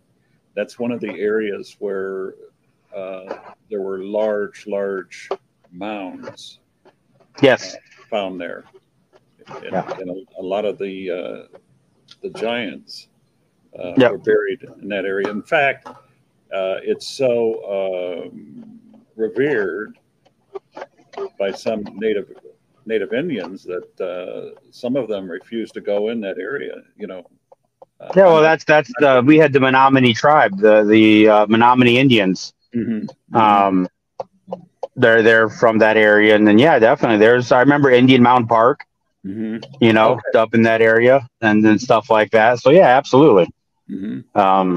There's several different places I remember going to that had the rock mounds like the cairns, and they always told us they were Native American burial sites, and you know they'd have little fences around them so you didn't go in there and bother them and stuff. So yeah, there was definitely that kind of stuff up there. Absolutely. So those mounds replicate some of the identical things down in South America, correct? I mean, they have similar things there. Yeah. And it all centers around serpents, if I understand correctly. A lot of it does. A lot of it does. If you want to go down that route, the best information, or I should say, the best in-depth documentaries I found come from Scott Walter. He is, I forget his official title. He's some kind of he's not an anthropologist, but he studies like ancient cultures and rocks and burial grounds and ancient carvings and all this kind of stuff. Scott Walter, he does a lot of stuff like that. And he makes the connection between the same culture living all the way up to Upper Michigan, and the copper mines and iron mines up there, basically as the same culture as the Aztecs and the Mayans. And he feels he can trace the culture all the way down from upper Michigan all the way down to Central and South America, you know, through Georgia and all of it. Yeah, I think that's absolutely fascinating. They have found copper from the copper mines in Upper Michigan. They have found them in ancient Egypt. And they know it's the same copper by doing the chemical analysis and purity test. They can identify where this copper comes from. And they've identified ancient copper buried in some of the tombs over there that come from Upper Michigan, indicating a worldwide economic trade structure in ancient times, which I think is absolutely fascinating.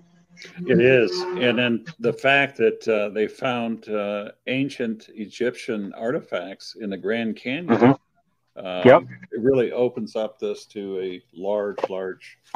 Let me correct you there. Allegedly found. Yeah. We're not supposed to know that, Val. No. Allegedly. Yeah. Well, there's a lake. There's a lake in Upper Michigan, I believe it is, or maybe northern Wisconsin, where they found an underwater village or town or structures that are very similar in construction to the ones from over in was it the British Isles or the UK or something like that? Oh, you're talking about the Druid.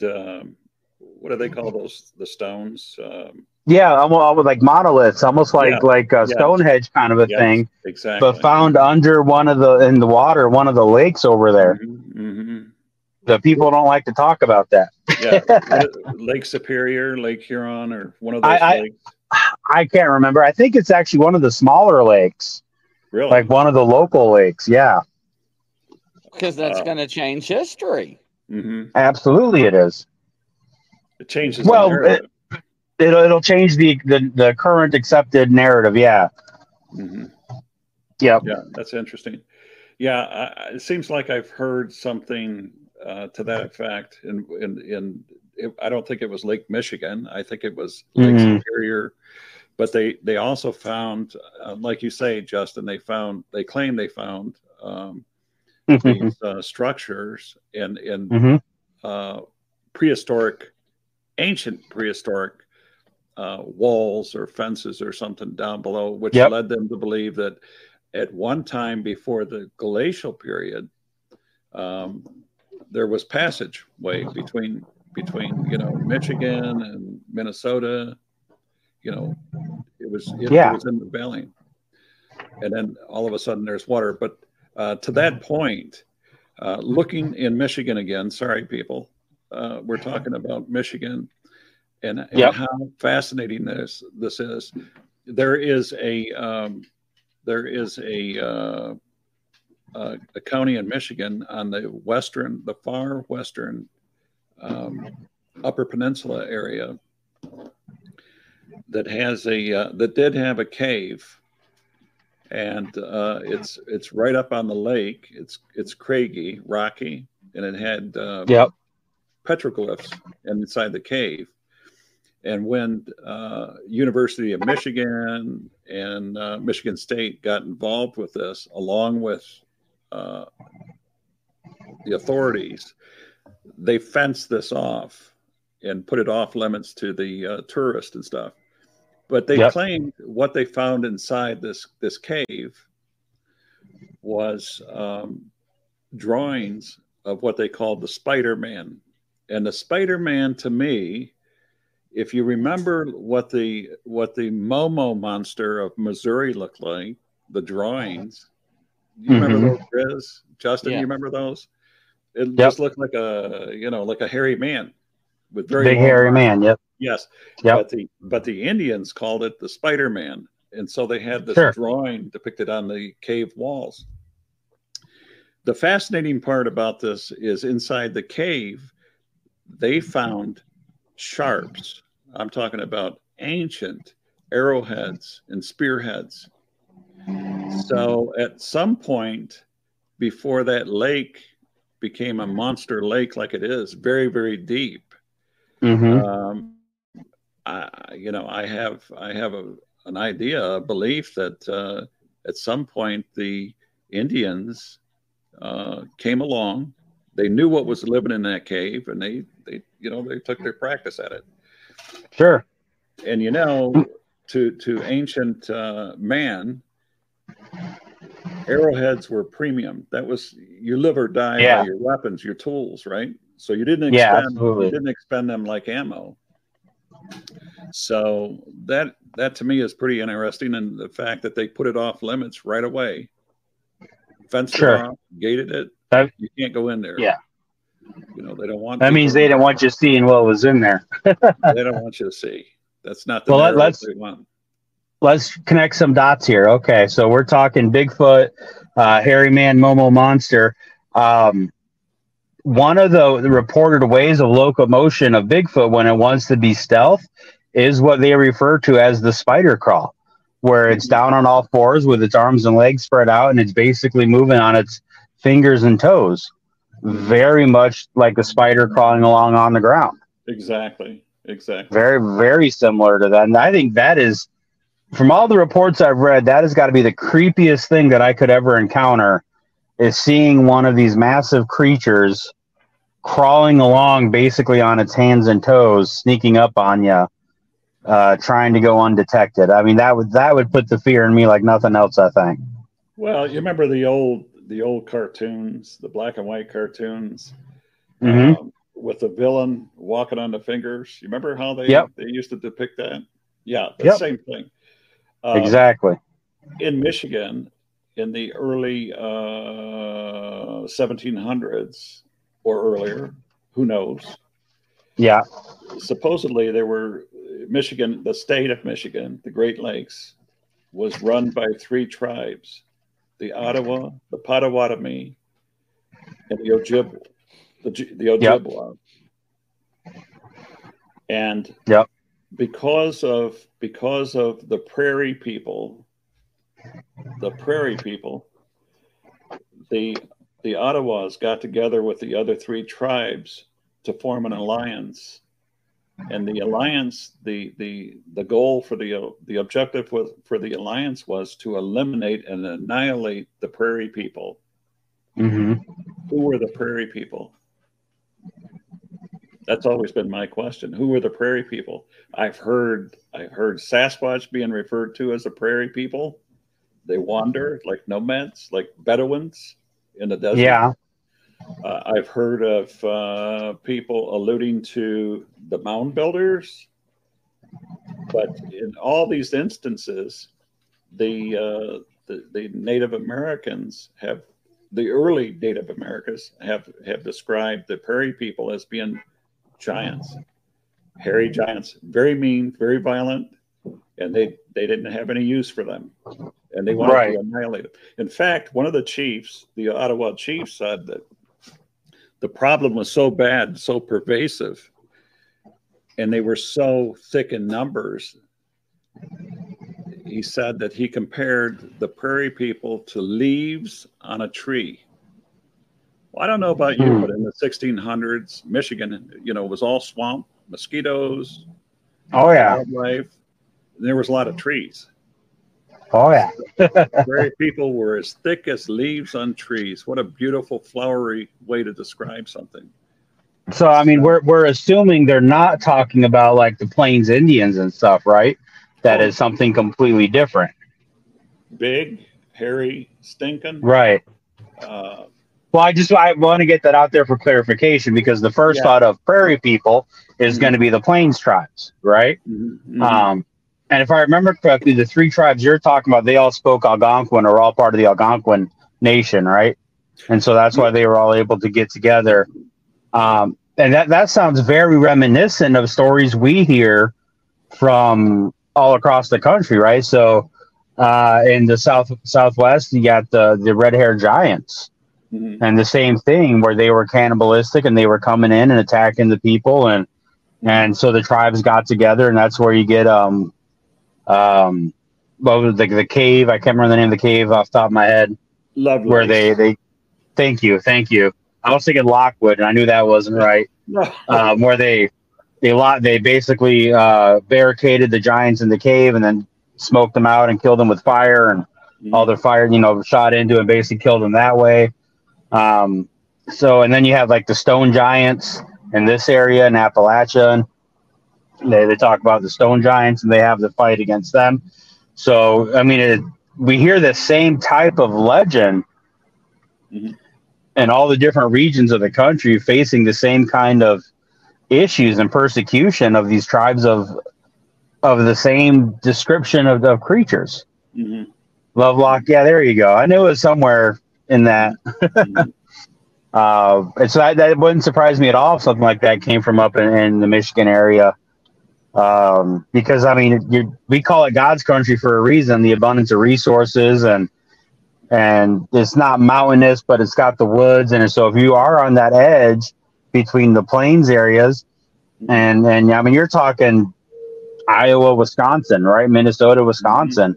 That's where the plains cuts over to the deciduous forests up there. Yes. And so I could definitely see where there would be raids from the plains people, so to speak, into those areas for resources and food and, stuff like that. So that makes sense. That's logical. And it fits in with the same cultural stories that we hear from around the country. Yes. So, yeah, that's interesting. Very, very interesting. Yep. The Algonquin. Yeah. The Iroquois were to me, from my reading, my understanding, were the largest, most civilized, but also most vicious group out there. Yeah. They scared the daylights out of their sister group, the Hurons and the Algonquins, like you say. Yeah. Iroquois were more East Coast, weren't they? Yes. More the East Coast woods? Okay. New York, Canada, that area. Yeah. But they were very, very warring people, and they scared the daylights out of a lot of these smaller tribes and stuff. And I think the Wyandots moved from the Great Lakes out west to avoid this group. A lot of the groups did. They moved. The Ojibwa were pretty strong, pretty big. Yep. But I don't know. I'm not Native American or anything. I just have done a lot of reading in that area. So, and put it all together, in the Bigfoot realm and stuff. Yeah, that's one of those areas I haven't done a whole lot in, just because it seems like a lot of people have. So I didn't really. I mean, I've read up on it some, just because you have to when you're studying these kind of subjects. Now, Russell seems to know a lot about the mounds and stuff like that. But what fascinated me about the mounds and the skeletal remains found in a lot of these mounds was the fact that some of them were buried facing a certain direction of the compass. Yep. And that's always puzzling. why that occurred. Yeah. What did that signify? Well, I mean, I look at it this way. It could mean something. It could mean nothing. Mm-hmm. I mean, it could just be coincidental. Like, this is the way we were facing when we dug the holes. We don't know. Or it could be, if I remember correctly, a lot of them are buried on an east-west axis, basically. And that could be, if we're talking, if we're going with the theory that it's all connected back in the day, and a lot of the religions were very similar, based off each other, if not the same, then you're going to be talking a lot of sun worship. And especially up there, we're almost halfway between the equator and the North Pole, right? You're running right across the 45th up there. And so you're going to have a very, very east or wester track for the sun. And so it could be, being tracked along that line. So, I mean, there's all kinds of suppositions we can make with it. And for the record, Justin, they were facing east. Right, but the rising sun. Yes. Right. Exactly. So there's this, always looking back, we can always assign meaning to lots of things. Mm-hmm. Right. But I always wonder, 300 years in the future from now, what kind of meaning are they going to assign to the mundane stuff that are going on nowadays? Mm-hmm. You know what I mean? That for us have no real meaning, But for the who knows? But for the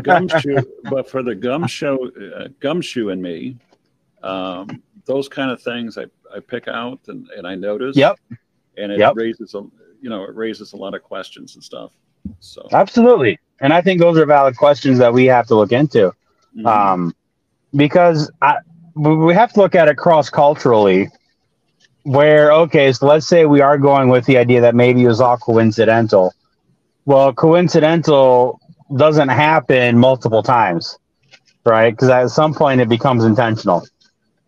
And so when we come across multiple burial sites in multiple regions, all doing the east-west kind of a thing, then you have to look at, okay, now there's a correlation here. What's going on? And I agree with that 100%. And that's why, like you, I like to look at the little details, the little datas, and see what dots connect. Mm-hmm. You know what I mean? And kind of see where we can go with it. Yeah, it's pretty fascinating. What do you think about the extraordinary heights some of these Sasquatch have been reported in? Man, I don't know. I don't know what to think of them. I've read legitimate reports that'll say 15 to 18, upwards of 20 some feet. Do you know Duke Sullivan, Justin? Yeah. He's made a long program on what he called the Gugwe. The Gugwe, yeah. Gugwe. Yep. The face eaters. Yeah, is that what he calls them? Face eaters? That's what people are calling them. They're supposed to be mountain giants. They're terribly ugly. They're highly aggressive, massive, gigantic creatures. People think that, they're the ones that come down out of the mountains and cause all kinds of trouble, essentially. The highly aggressive, cannibalistic, not Bigfoot, but Bigfoot type creatures. Yeah, I was reading the Giga Knox theory by some Native Americans. Barry Webster was mentioned in there also, Grizz. And from Omaha, yeah. Yes, very good guy.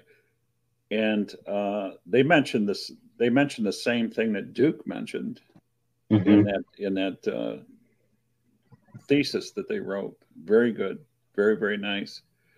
But from what I understand, the Gugwe is that how I pronounce it, Justin? I've heard it Gugwe. I think it all depends on who you are and how you say it. Yeah. I don't know if there is a definitive way. I've always thought of it and heard it as Gugwe. Yeah. But they supposedly monitor or oversee the Bigfoot Sasquatches that we know, that we recognize, the 8 foot, Okay. 7 foot, and now I've heard different things about this, and I really would like to get Duke on this show here. But I've heard that when they snatch a human being, they train the little boy or little girl, whatever, in the ways of Bigfoot Sasquatch, and then some of the training is to go up there with them and learn the ways and stuff. So, and if the Sasquatch here that we know, that we recognize frequently, aren't on the ball, the big daddies come out and they take care of business. MK Davis had a wonderful video of that example where there was a terrible squabble between a black and a white Sasquatch. You remember that, Grizz? Yeah. MK. And the astonishing point to this is that fight was broken up when a big monster daddy stepped in there. I mean, that fight, I mean, they couldn't run fast enough to get out of the way. They cleared the area. Dusted. All done.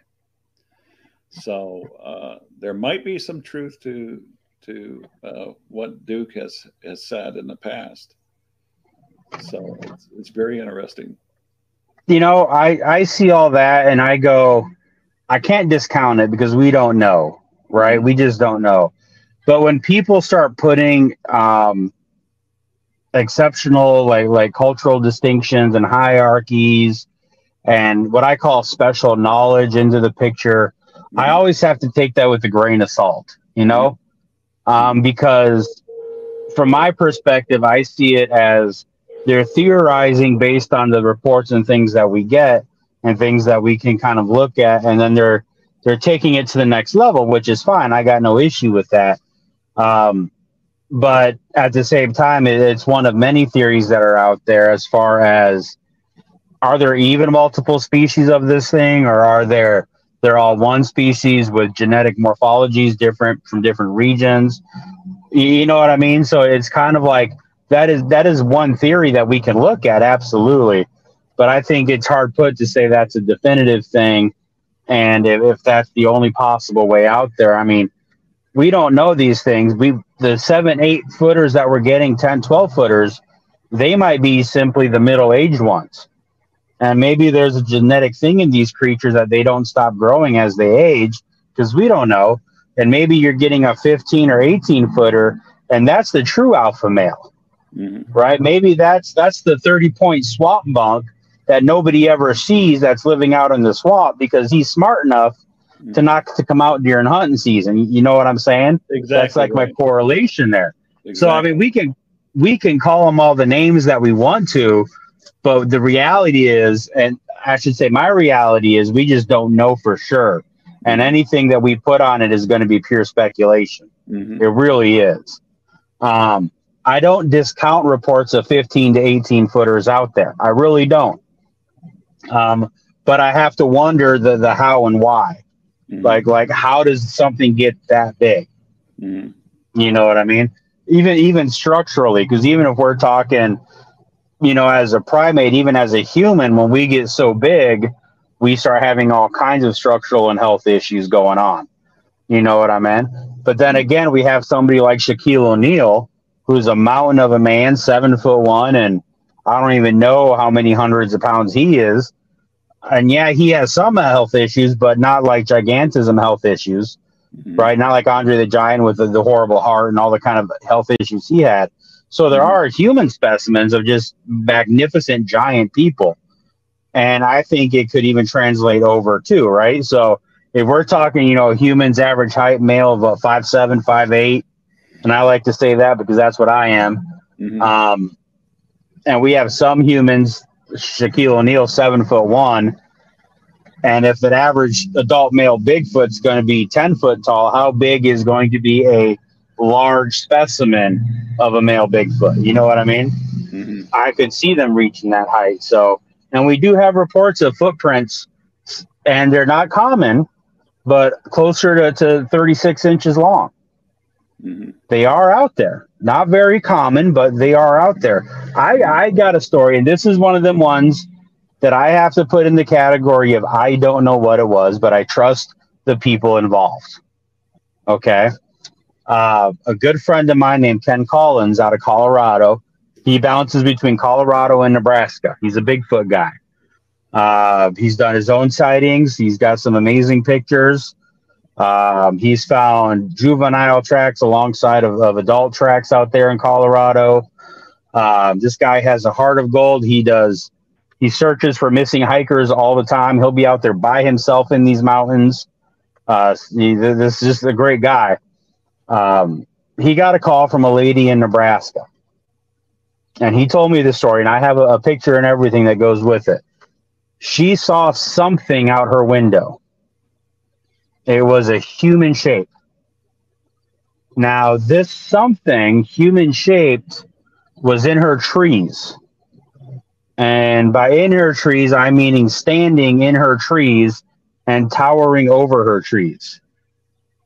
They estimate this thing to be over 30 foot tall.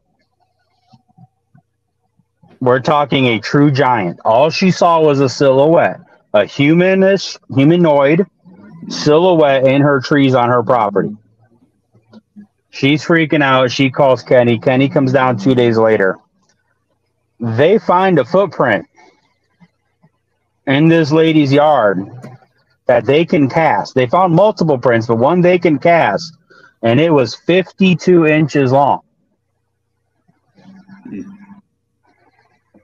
Now, even Kenny is very much a flesh and blood kind of guy, right? And he's even going, I don't even know what to say about this, dude. All I know is what she told me, and then I went down there, and we found this track, and it was 52 inches long, and they cast it. And I have a picture of the cast. He sent it to me. It's literally sitting on the bed of a pickup truck. It's absolutely insane. And it's foot-shaped. Bro, would you share that picture with me, or you can't share it? Yeah, no, absolutely, yeah. I would love to see that. I can send that to you guys. Crazy. It's crazy, but again, I trust Ken. I absolutely trust his word. And I have the photographic evidence of the footprint that they cast. You know, what it is, I have no idea. But it's something that happened. It's not natural. No. It's not natural. And I'll tell you right now, you know, with the database that I have, it's got well over 7,000 prints in it. Mm-hmm. Each print in a data set is identified by the size, and 36 is the largest print that I have in that database, and that came out to 19 foot, 19 feet, 19.2 something. Yep. So you're talking about 52. That's a 3 foot footprint. Yeah, but you're talking about 52 inches. Yeah. You know, no, I can't. I can't even fathom that. No, I can't. That doesn't compute. You know. No, it doesn't. But you know, and 30. I mean, something with even a 3 foot, 36 inches. Is massive. That's insane. It is. That's insane. It is. But again, I've most of the bigger ones that I've read are in the high 20s, 24 to 28, 29 inches is usually the biggest ones that I hear about. Yeah, there's a number of those 20, 22s, 23s. Yeah. The peewee that I found during my encounter was 17 and a half inches. Yeah. That comes out to 9 foot. Yeah. The common range that I've found is basically 15 to 18 inches. Yeah. Yeah. For what the not males, but adults that we're sighting. You know what that sounds like, don't you? Yeah. Which one? Sounds like the 52. You know what it sounds like it was? Nephilim. Well, that just sounds like a giant, a 30-footer. Yeah. A Nephilim. Yeah. A true giant. A true Nephilim. Yeah, a true Nephilim. A land of Canaan Nephilim. Yes. Yep. Then I'll when I get back home, I'll dig up that picture. I got it saved on my phone somewhere. Because it was part of a discussion that we had. I'd love to see it. Justin. That's crazy. Yeah, I'll be more than happy to send it on to you guys. So, yeah, I'm glad you came on here tonight. I really do. Me too. I know. Poor Val, he's shell shocked. Look at him. hey, 52 inches. Come on, that's that's mind-boggling. It is. I couldn't imagine looking out the window seeing that. Mm-mm. Yeah. No, I don't want to see something like that, my friends. No. Nah. Have you guys seen the Swedish movie Trolls? Because that's what it reminds me of. Yeah, I have. Troll Hunter, I think it's called. Yes. You know, guys. Yes, I have. I really don't like watching horror movies and stuff like that. I don't do that. It's just you know, I'm in my own little world here. You know, I know what's out there. I've seen some nasty stuff, and I really don't like watching those kind of movies and stuff. I don't. Troll Hunters was fun though. That was a good one. But it's creepy. It is creepy, but it's fun. It's creepy. So it was a good one. That's what that reminded me of. Yeah, that reminds me of an actual Nephilim, a true giant. Yep. Yeah. What that reminds me of. That's kind of creepy. Well, I hear some music in the background, Chris. Yeah, ladies and gentlemen, it's that time. Thank you, Mr. Decker, for coming on. Justin, thank you. Hey, very my much, pleasure, guys. It's been my pleasure. Man. I appreciate you asking me to come on. Lots of fun, man. Absolutely. Always. Ladies and gentlemen, y'all have a good afternoon. We'll catch you on the flip side. Guess what? We're talking about tonight at 9 o'clock. Wow. Giants. There you go. Time. No way. That's ironic. Wow. All right, take care. Thanks, Val. Right. Thanks, See Mr. Decker. Y'all have a good one. See you guys. All Bye right. now. God bless. Godspeed. Bye-bye.